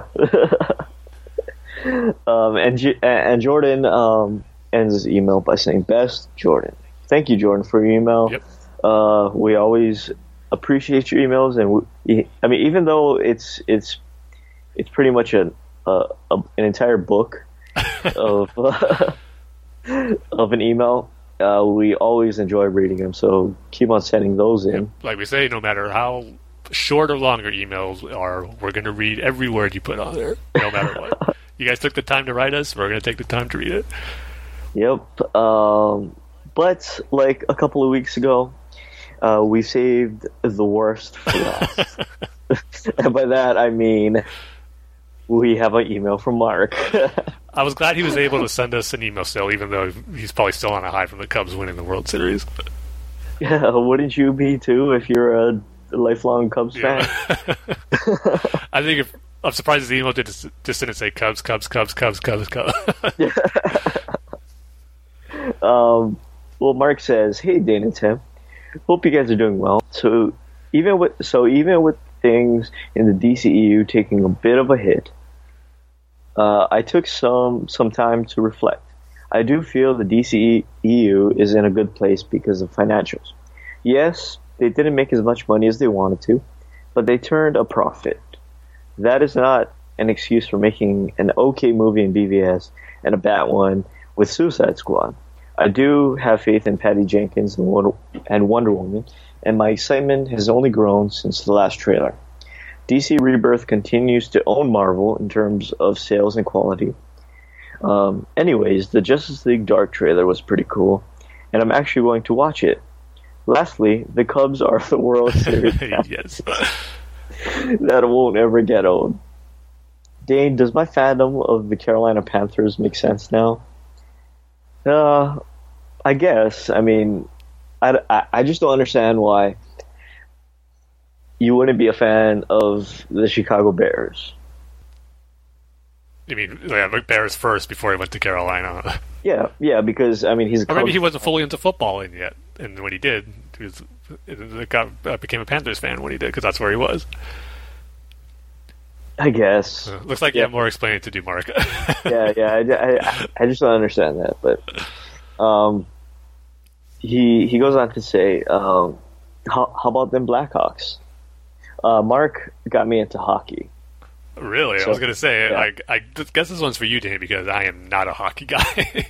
Yeah, it's a really great sport, and you should definitely give it a try, because it's one of the most exciting, fast-paced sports to watch live. So yeah, maybe I'll pay attention to when the Stanley Cup finals begin or something. Yeah, because that's the best hockey you'll see. I will say, Mark, you said that won't ever get old. Hopefully that's still the case if the Cubs run off a dynasty where they win 3 or 4 championships in a row. I don't think it will, because I know some people who are fans of certain teams said it's not quite the same when you win that first championships and then you win more. I've heard that from the Giants recently. So yeah. I don't see how winning a World Series can ever get old, no matter how many you win. So here's hopefully it comes dynasty. It's not so much that like winning the World Series. It's more the atmosphere, right? Mm-hmm. Yeah. And, you see Wrigley, you see the Ivy fence, you see those guys across from Wrigley on top of that building. You just see history there. Yeah, right. And is that going to be forgotten because they win a lot, or is that going to remain intact? Because we've seen what happened to Fenway. Yeah, they don't have the same intensity that they had. But. Yeah, and it's not so much about the Green Monster as much as it is about when are we going to get to the next World Series. Yeah. Yeah, so hopefully it won't happen too much for Cubs fans, but they're such loyal, diehard fans. When they were losing, I can't imagine they were going to lose that intensity just after one championship. But we'll see how they do maybe after 5. Yeah, but you could say the same thing about the Red Sox. Yeah, I think Cubs fans are more loyal than Red Sox fans are. That's just me watching Cubs games as a kid and later on when they're bad, but Wrigley Field is always packed, and they're just so devoted to their team. So we'll see. We're in uncharted waters now for Cub fandom. Yeah. They're winners. But Mark has questions, and he says, did you hear the news about the Green Lantern Corps making an appearance in Justice League?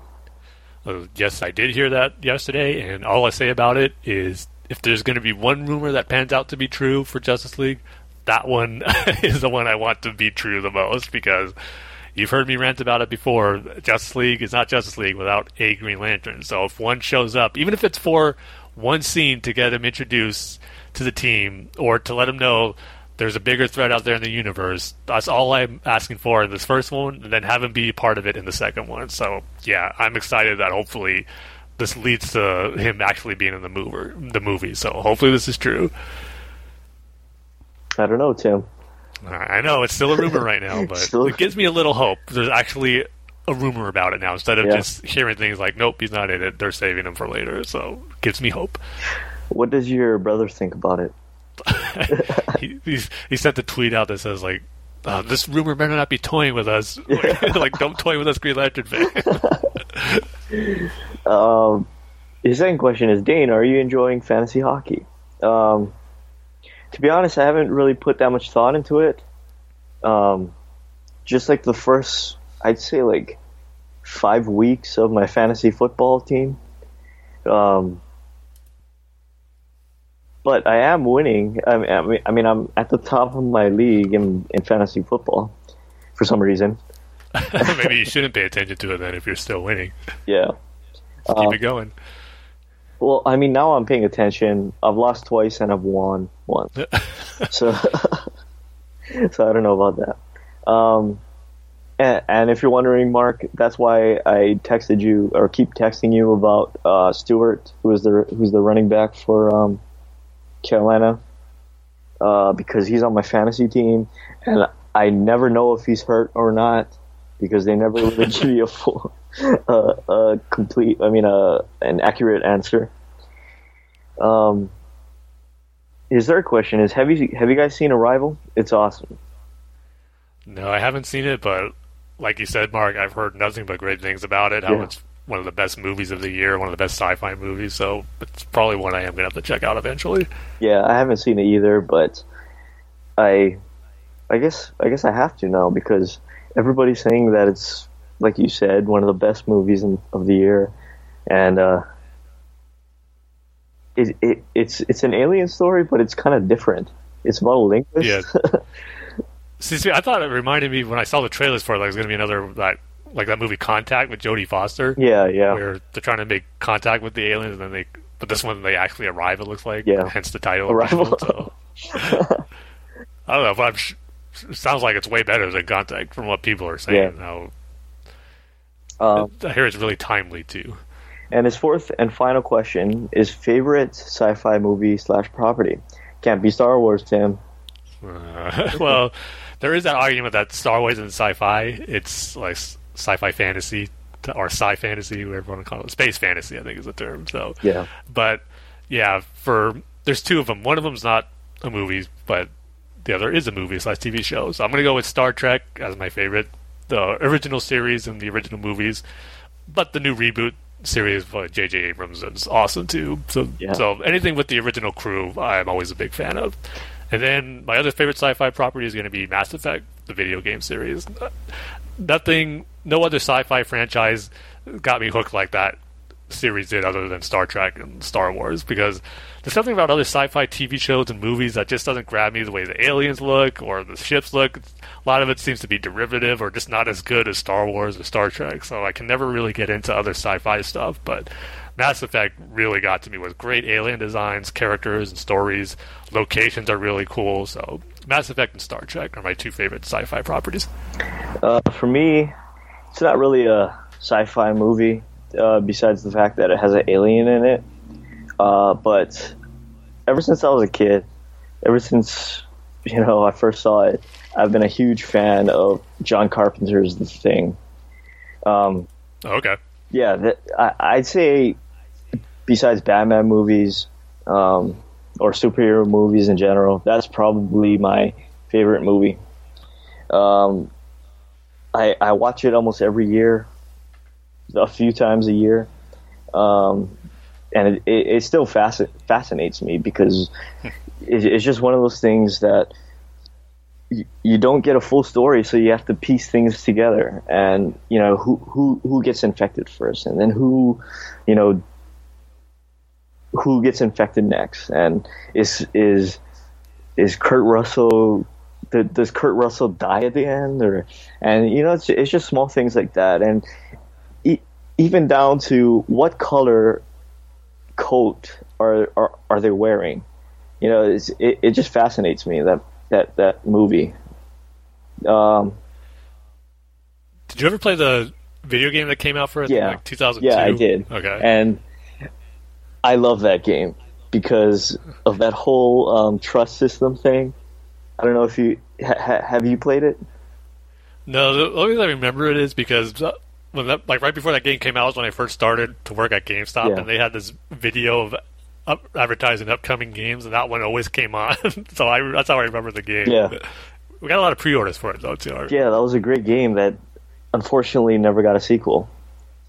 Was it like a retelling of the movie, or kind of like a sequel to the movie? It's a sequel to the movie. It's what happens after the movie. So yeah, it's probably it's not really a franchise, but that's probably my favorite movie that's not connected to a Batman movie or a huge big franchise thing. Unfortunately, they made a terrible reboot, a terrible remake, sequel, right. Prequel to it. But the original stands as one of my favorite movies. My second one is probably Battlestar Galactica. When that show came out, I immediately loved it, and I watched all 5 seasons of it and all of the movies, even though some of them weren't that good. So yeah, probably Battlestar Galactica. And Mark ends his email by saying, Mark T. Lemke. So yeah, thank you, Mark, for your email. Sorry, something just popped up on my screen and totally distracted me at the end of Mark's email. So thank you, Mark, for your email. We always enjoy reading them when you send them in, even though we say that we've saved the worst for last. It's actually good. If it really was the worst, we wouldn't be reading it. Yeah. Just kidding. Even if it was like the worst, terrible email that made no sense, the sentences run on, there's no punctuation, we'd still find a way to make it work and read it. So yeah, thank you to all of you who emailed. And if you email the show, you can email the show at batfanswithoutpants@gmail.com. So be sure to do that. Yeah, real quick before we leave the listener feedback section, just want to read a quick tweet that we got from John at Averdon. That's his Twitter handle, is at AvaNerd. So probably messing up the correct pronunciation, but at AvaNerd. I sent the tweet out asking who's getting the Suicide Squad extended cut, and John replied to it saying that there's not much of a notable difference, nowhere near the level of BVS. Says there's a nice Joker and Harley scene, but that's about it. So with that and other stuff I read about, I'm going to wait till I get the Blu-ray to see the extended cut. If they didn't add as much Joker and Harley stuff as I was hoping. Unfortunately, I still heard that the ending sequence where Joker comes back with the burnt face still isn't in there, which to me is a real big disappointment because I thought for sure that'd be in there. I want to see how that scene plays out, but sounds like some cool stuff, but that's not going to affect the movie that much. So those expecting, like John said, a Batman v Superman big difference aren't going to get it with Suicide Squad. So I'll still check it out when it comes out on Blu-ray, but my expectations are more in check as far as getting more great Joker Harley stuff.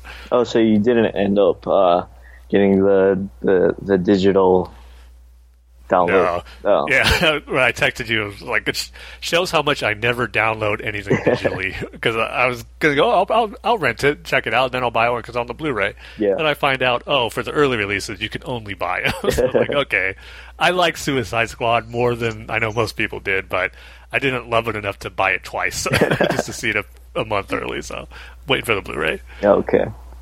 But now we can move on to our comic book reviews. We have 5 books. Yeah, we have 5 books. But like we say at the beginning, every comic book section, there's going to be a lot of spoilers in this section of the podcast. So if you haven't read your books, read your books and then come back to this part later. And for this episode, we have Detective Comics number 944, All-Star Batman number 4, Batman number 11, Batman TMNT Adventures number 1. Tim? Oh, yes we do. Batman TMNT comic to review. I'm assuming only you and Mark have reviews for this. I hope Mark does too. And we have Wonder Woman number 10. So let's start off with Detective then. Yep. So I was thinking for our rating scale, how about TV shows and video games that are celebrating its 15th year anniversary this year? That make us feel old. Yes. Okay, there you go. All right.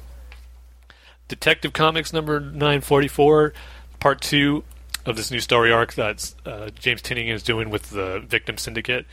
And I really liking the story idea of these villains call themselves the Victim Syndicate. It continues off where they taken hostage of the police fundraiser because they're not too happy with the cops of Gotham supporting Batman, knowing what he's done to the innocent victims. I just like that whole idea of this group of people inadvertently affected by Batman when he was dealing with different villains that have ruined and changed these people's lives forever and kind of turned them into freaks, giving them powers, but yet they're victims nonetheless, and they're letting their frustrations known to Batman and Gotham, to say the least. So they come in this issue, they have their standoff with Batman and his team. And I like how first Batman and Batwoman make their presence known after Montoya and the police really couldn't do anything about it. And Batman goes to try to punch the leader, who I like his costume. It's almost a little bit of a different variation of the Red Hood costume, which at least that's what it reminded me of anyway. It's not a direct interpretation of it, but I think it had that Red Hood feel. But Batman tries to go to punch that leader, but he has this energy shield that blocks his punch.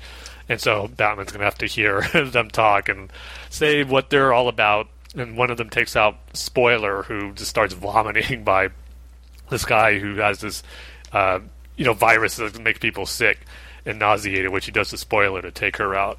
And while they're Batman and Batwoman are kind of having a standoff with that group, Clayface and Harper Row get confronted by another one of the members, who I think is calling herself Mudface, who was affected the same way Clayface was, but wasn't able to control and sustain the materials that caused Clayface. So she's just a really disfigured woman who, is venting her frustration on the person she holds most responsible, but is more upset now that he's working with Batman.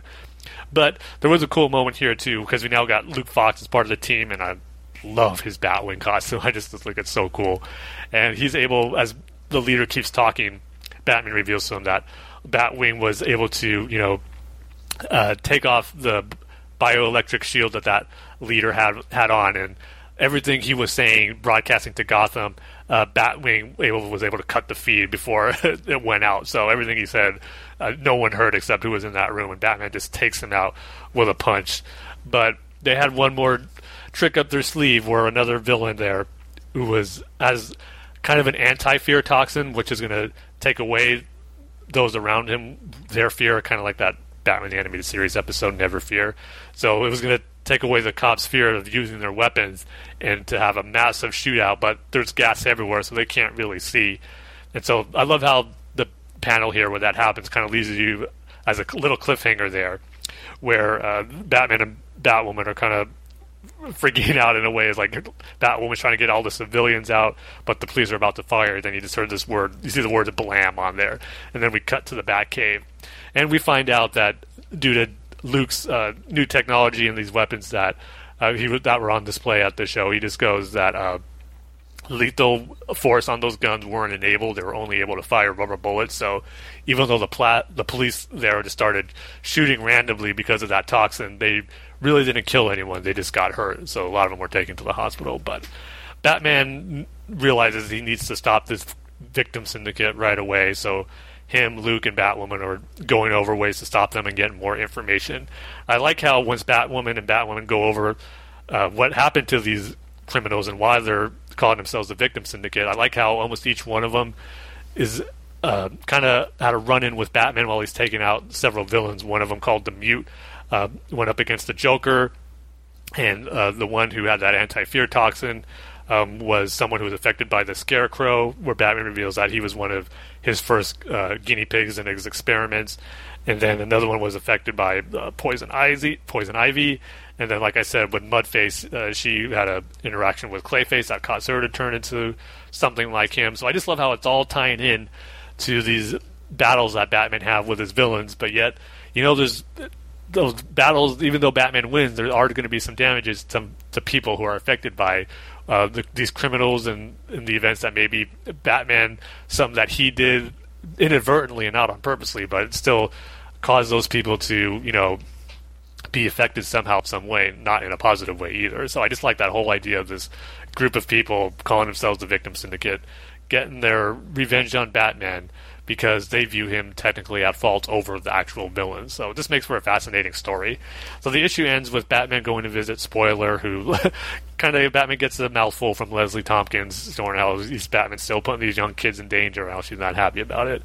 But then in the Spoiler's room, the leader of the syndicate comes up to her and he just says, he thinks it's time to have a little chat with Spoiler. So the issue ends with that. And again, James Tynion is continuing to tell great stories in Detective with great artwork as usual. So just another great issue. I'm going to give it 4 out of 5 TV shows or video games celebrating 15-year anniversaries that make us feel old. For me, I didn't really so much like the victims group, or what are they called, Tim? It's the Victim Syndicate. Victim Syndicate. I didn't really like that story as much as I liked again the group dynamic of Batwoman and Spoiler and I guess Harper Row now. Clayface and Luke. I wonder how long she's gonna. Is it just gonna be for these 2 issues, or if she's gonna stick around for this arc? I wonder. Yeah, I wonder if she's gonna be part of the group now that Tim isn't there. I think that's what Luke Fox is for, though. Yeah, but it could be both. Yeah, that's true. Yeah, so I'm not so much digging the story.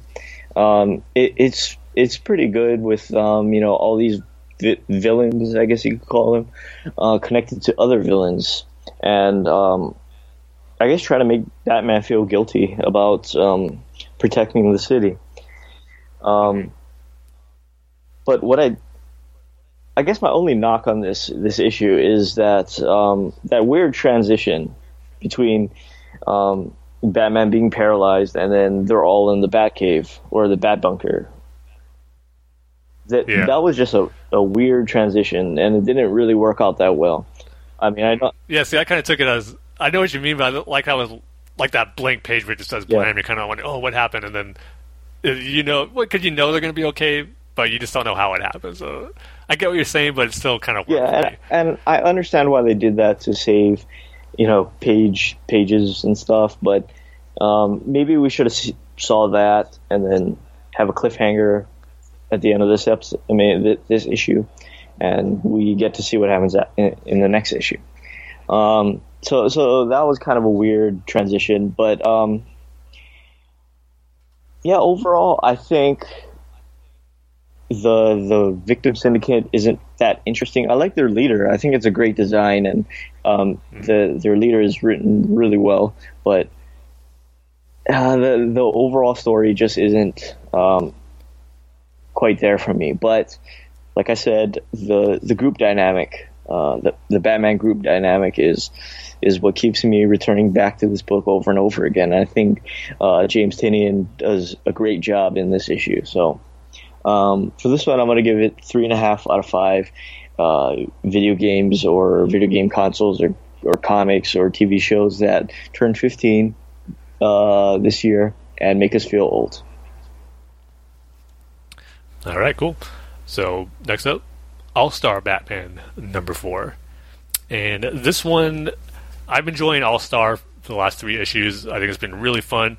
This one isn't bad, but I just felt out of the 4 issues so far, this one wasn't as good as the other 3. And there are some cool stuff, mainly with information we get about Bruce and Harvey as little kids. So this issue begins with, you see this old house, which I'm kind of assuming was where maybe Bruce and Harvey have to go, but I'm not so sure, because we just see this person yelling in the basement, like, hello, is someone there? Please get me out of here. Then we just transition back to where the last issue left off, where Harvey has spilled acid on Bruce's face, and even though his mask is covering most of its damages, it causes him to lose his sight. And so, but Batman and Duke are able still to fight their way through Two-Face and the Talons. He did reveal that those men he had from the last issue were Talons.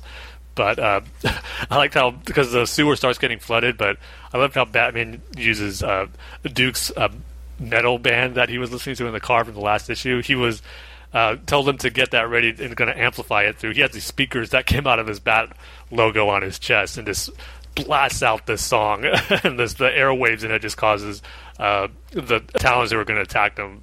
This is like sonic blast that sends them out through the sewers, so they're able to escape. I like how Batman even says at the end once they get out, like, what was that song called about tears on the pavement? I think I like that one.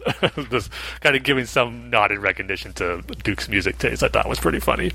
But before Two-Face can make his escape, Batman and Duke catch up to him and they knock him out, and they're riding on a plane to bring him closer to that location Batman is trying to get to.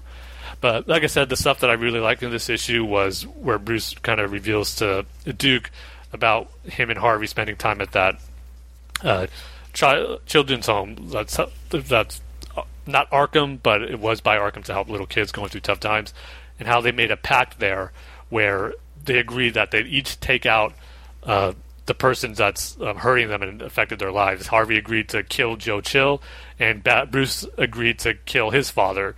They had it all planned out. And remember, this is little kids talking, so of course they're talking things a little in the extreme.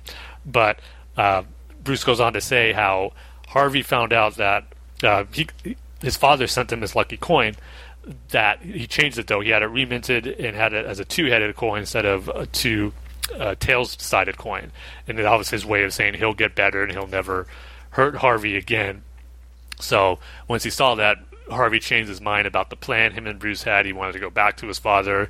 He says he believes his father won't beat him again, but Bruce knew that's not true. He was mad at Harvey. He goes, Harvey really decided what he's going to do. I was screaming at him, like, your father's lying. He's just going to beat you again. But then later on, Bruce, I like how he says to Duke, it realizes that it's, just acceptance of, wanting to see the good in people, and that that's how we want to see those who are really bad. We want to try our best to help them out, because if there are still good in them, that's what Harvey saw, and that's kind of what Bruce is teaching Duke here, and that Duke kind of reflects on.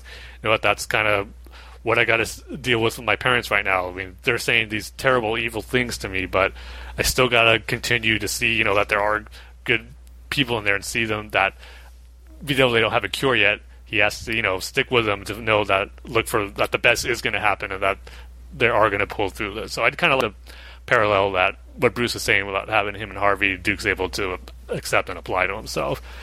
But they get captured by the KGBs, again, both Harvey, Batman, and Duke, by the Penguin. But then Penguin reveals that Harvey had a contingency plan for Two-Face in case Batman couldn't get him to that house like he planned.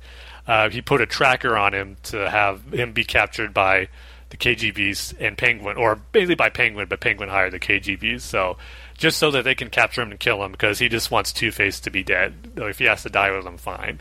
So that's what he did, but then he reveals, before Batman and Duke caught him, before they escaped from the sewers, he widened the range of that transceiver, and then most people were able to track him. So before Penguin's able to kill Batman, Duke, and Two-Face, bullets start flying through the hideout that they're in, and Duke is wondering, what's going on? This Deathstroke, this Lady Shiva, who's attacking? But it's just a mob of people who've received Harvey's wide transmission of that tracking device, and they're just out to get him. So, in a way, Harvey is still battling Two-Face. Two-Face is trying to stop Harvey's other contingency plan by widening that range. So Batman still has his hands full of trying to get Two-Face to that house to hopefully cure him. And the other big thing was that Two-Face revealed that person I talked about in the beginning in that house, stuck in the basement asking for help, is actually his father. So we'll see if that is the house Batman and Two-Face are trying to get to, or if that's a totally different location Harvey's keeping his father in. So, like I said, some cool revelations about Bruce and Harvey as kids. But other than that, this issue wasn't as fun as the other ones have been, which is I like to describe All-Star Batman, with a lot of different villains showing up and Batman taking them out in different, unique ways that make this issue fun to read. So I'm going to give this one 3 out of 5 movies, TV shows, video games that turn 15 years old and make us feel old. So this one was good, but just not my favorite out of the rest of the All-Star issues. All right, so Batman number 11, Tim? Batman. Well, I'm glad to say that Batman 11 was a lot better than issue number 10. The story progressed in a better way. Batman had more dialogue than just that same line over and over again. And it was a great issue for Batman and Catwoman, I will say. Kind of what Jordan was talking about in his email. The letter that we got in the last issue kind of, I wouldn't say it was played out again in this issue, but the effects of it were felt more in this issue too, knowing what happened with Batman and Catwoman. I like how the issue started with a classic Batman and Catwoman chase on the rooftops, where Batman's trying to capture Catwoman after she was killing 250 people, but Catwoman knows, if he catches her and brings her in, that's it for her. She's going to be probably executed and put down, and Batman's kind of torn with it, because he knows what's going to happen. Catwoman tries to reason with him, you know what they'll happen to me, and Batman's like, what am I supposed to do? If we do this right, what's between us, I mean, we can work this out somehow, but there's just no easy solution for it. And Batman I like the last panel where he just kind of hugs her and says, what am I supposed to do?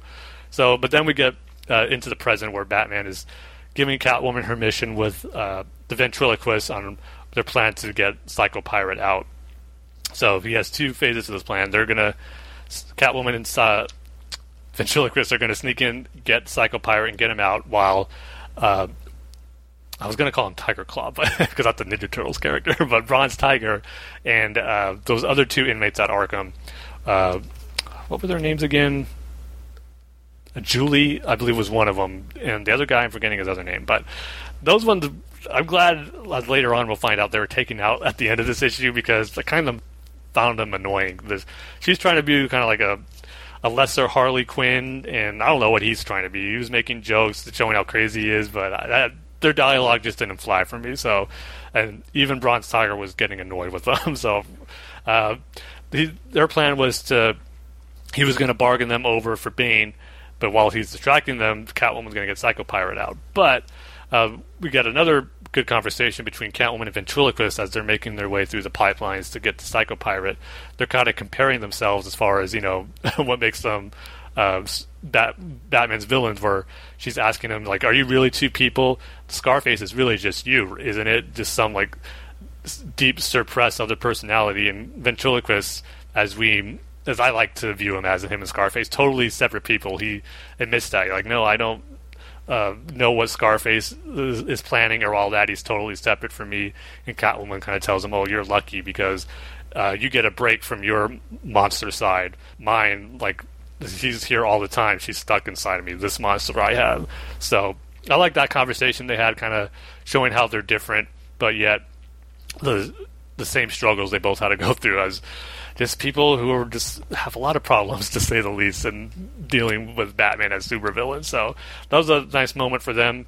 But Catwoman's not going to go through on their plan like Batman has laid out. As Bronze Tiger is making his deal with Bane, Catwoman just comes out of nowhere, ties him up with her whip, and she just takes out Julie and her boyfriend, who I can't remember, unfortunately. She just swipes her claws against their necks and takes them down. And Batman, as he's seeing this, he doesn't react right away. All he says is just seems to say no. And then Catwoman makes her way to Bane, and she's like, if you can help me disappear in exchange, I'll tell you how you can finally break Batman. And that's how the issue ends. So definitely some good stuff with Batman and Catwoman here, but I don't know, there's just something about what Catwoman did at the end that felt a little too extreme to me, because I know she's betrayed Batman many times in the past, but she's like going a little overboard here, killing two people who are part of her team, just kind of in cold blood in a way. She could have easily knocked them out and put them out of commission, but she just scratched their necks and they were bleeding out. So, and then just to really betray Batman, to give him over to Bane, I can see her doing where she makes a deal with Bane to help her get out, but not at the expense of Batman. But again, maybe the only way to get Bane to bargain with her is to give her Batman, kind of like The Dark Knight Rises. But I don't know, it just felt a little more extreme than I thought Catwoman would do. But it's still, that's what I'm torn. It fits with the character, but yet sometimes it's a little more aggressive than I thought, or I was expecting it to be. So I don't know. I'm a little torn on it, but at the end, it was an interesting way for the story to unfold. So I did like that. There was a twist with Catwoman betraying Batman after, the struggle that they had at the beginning with that rooftop, and then what we got with that letter. So things are playing out and coming together nicely for Batman and Catwoman.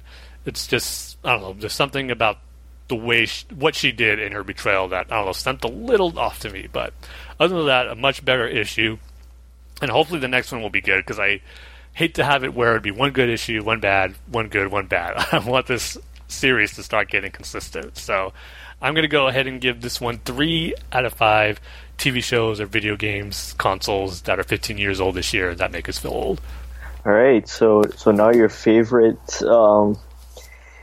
team up and your favorite book.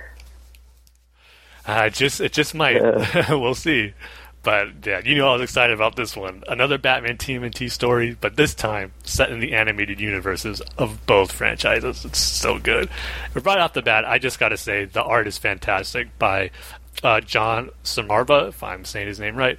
But he really captured the look of the Ninja Turtles animated series that's going on right now on Nickelodeon and Batman the Animated Series. More so Ninja Turtles than Batman, but still, it made you think of Batman the Animated Series and brought you into that classic design and style of that show. So hats off to the artist here and capturing the feel for both franchises. And I love the way this history begins. You think you're in Gotham, you see the Shadow's eyes in an alleyway as a robber's making his way there. And there's a nice reference to Batman 89. You just see this voice in the shadow says, I want you to do me a favor. I want you to tell all your friends about me. And then the crook just scared eyes just goes like, what are you? But then you see Michelangelo's face just pop out. He just goes like, do you know where the nearest pizza place is? And so stuff that you expect to be Batman, but then the Turtles come out and put a fun twist on it like they always do. It was just a great callback to Batman 89, but yet giving the Ninja Turtles twist on there. So the story, going into it, I kind of figured it was going to be something similar to the last one, even though it's in a different continuity. There's going to be these portals that are going to take these characters into different universes, but this time it's the Batman characters going to New York in the Turtles universe instead of the Turtles going to Gotham. So Batman is going to investigate some Arkham inmates busting out of Arkham, and he finds Two-Face, and he starts talking about a second home and 2 Earths and 2 universes. And Batman's like, you're not making any sense. You just escaped from Arkham, but I need to know how you did it. And then Two-Face is, you're not going to tell me, just Batman's talking up to him being more insane than usual. But the Turtles, they're realizing their portals are going out in New York City themselves, and this usually has to deal with the Krang, who are from Dimension X, who make their way to New York through portals. So they're thinking, it's nothing new. It's just more Krang trying to make their way to New York. But Batman goes to Arkham, and he sees this residue of this portal that was in a Harvey's cell. And so he takes that to investigate, and realizing that Poison Ivy's not there, and several other Arkham inmates are gone, but no one knows how. And one of my favorite sequences is the Turtles investigating one of these portals in the sewers. Michelangelo falls and slips into the sewer waters, but they're trying to figure out, or trying to find him, and he comes out of the shadows, but his face isn't looking right. It has a more sinister smirk to it, and it reveals to be Clayface. And we get a pretty awesome fight between the Turtles and Clayface, which, again, this is why these team-ups and crossovers are so fun, getting battles that between characters you never expect to see. And this time it's Batman, the Batman villain Clayface against the Ninja Turtles for a fun fight sequence. Unfortunately, I wish Clayface would have shapeshifted a little more. He just transformed into Michelangelo. So I would have loved him if he shapeshifted to something else, like maybe another Batman villain, or like his own version of a Ninja Turtle, some other strange way instead of just a carbon copy of Michelangelo. But other than that, it was still a pretty cool fight. So they send him back to New York, or to Gotham City, but they're still wondering, what was that all about? And then we go back to the Batcave where, I complained about Alfred and his dialogue a lot in the Batman comics. And one little sequence, this segment with Alfred and writer Matthew Manning got Alfred still right. He has this great moment where he comes to dinner. He's all saying, do you spare some time for dinner, Master Bruce? And Batman's all, no, thank you, Alfred. And then Alfred just goes, I'm shocked. And here I went out of my way to prepare this generous portion of nothing for you. Just opens a tray of there's nothing in there. He knows Batman's not going to have time for food, and he just decides to have a little fun with him. See, that's classic Alfred. The funny side of him, but yet showing that he knows Bruce better than anyone. So it was just a great little moment that I love with Alfred, which I haven't gotten in a while, and it was nice to have. So we go back to New York, and you see these foot soldier robots being torn apart, and we get the reveal of who's trashing them, and it's Joker and Harley, and all Joker says is, take me to your leader. So I'm getting the feeling a Joker Shredder team up is going to happen. Where last time we got Ra's al Ghul and Shredder, which made the most sense since they're both leaders of ninja organizations.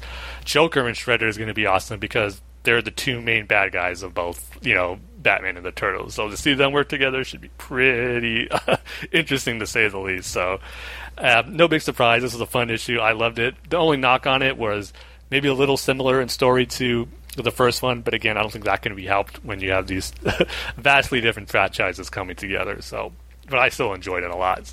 I'm going to give it 4 out of 5 consoles or TV shows or video games that are 15 years old this year that make us feel old. So it's off to a great start, just like the other one was. Okay, so finally we have a Wonder Woman, number 10. Yes, man. I'm just going to say it right off the bat. 5 out of 5. This issue was awesome.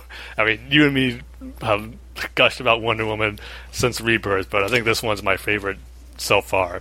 I just love how it's Steve and Candy taking Wonder Woman to get her acclimated with, normal life in this world. They take her to a mall.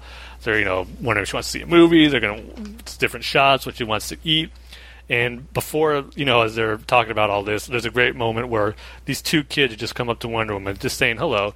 And even though still they're having a hard time understanding Diana's language, that being Steve and Candy, but Barbara Ann's able to talk with her. But these kids just go up and say hello, I like your outfit. And Diana just tells her name, and she smiles, and they say goodbye. Something that you'd expect to have happen was a larger-than-life figure dressed like that, these kids being drawn to it. It was a nice moment, but it has a really great payoff later on. So as they're talking here, the mall comes under attack by these terrorists, or actually I should say before that, when Wonder Woman, she shows off her golden lasso, they're still trying to figure out how she's getting, or talking about how she got her powers from the ancient Greek gods, and when they're all touching the golden lasso, or the lasso of truth, they're able to understand her. So they're having a conversation with all of them touching the lasso of truth, which I thought was pretty cool. But like I said, they become under attack by this terrorist group that starts firing at inside this mall, with firing at random people, and just, you see people going down, police officers.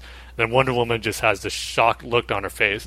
I just loved her dialogue, and her first reaction was that, this isn't where battles are supposed to take place. Like this, she knows this isn't right, even though she's had her deal of trained for combat, battle, and warfare, but she knows this isn't right. So she goes out and just starts taking out all these different gunmen. I just love how we know she just got her powers, but this is the perfect way for her to display her powers for the first time, for the world to see, and in this continuity, in this year one story, for its readers to see.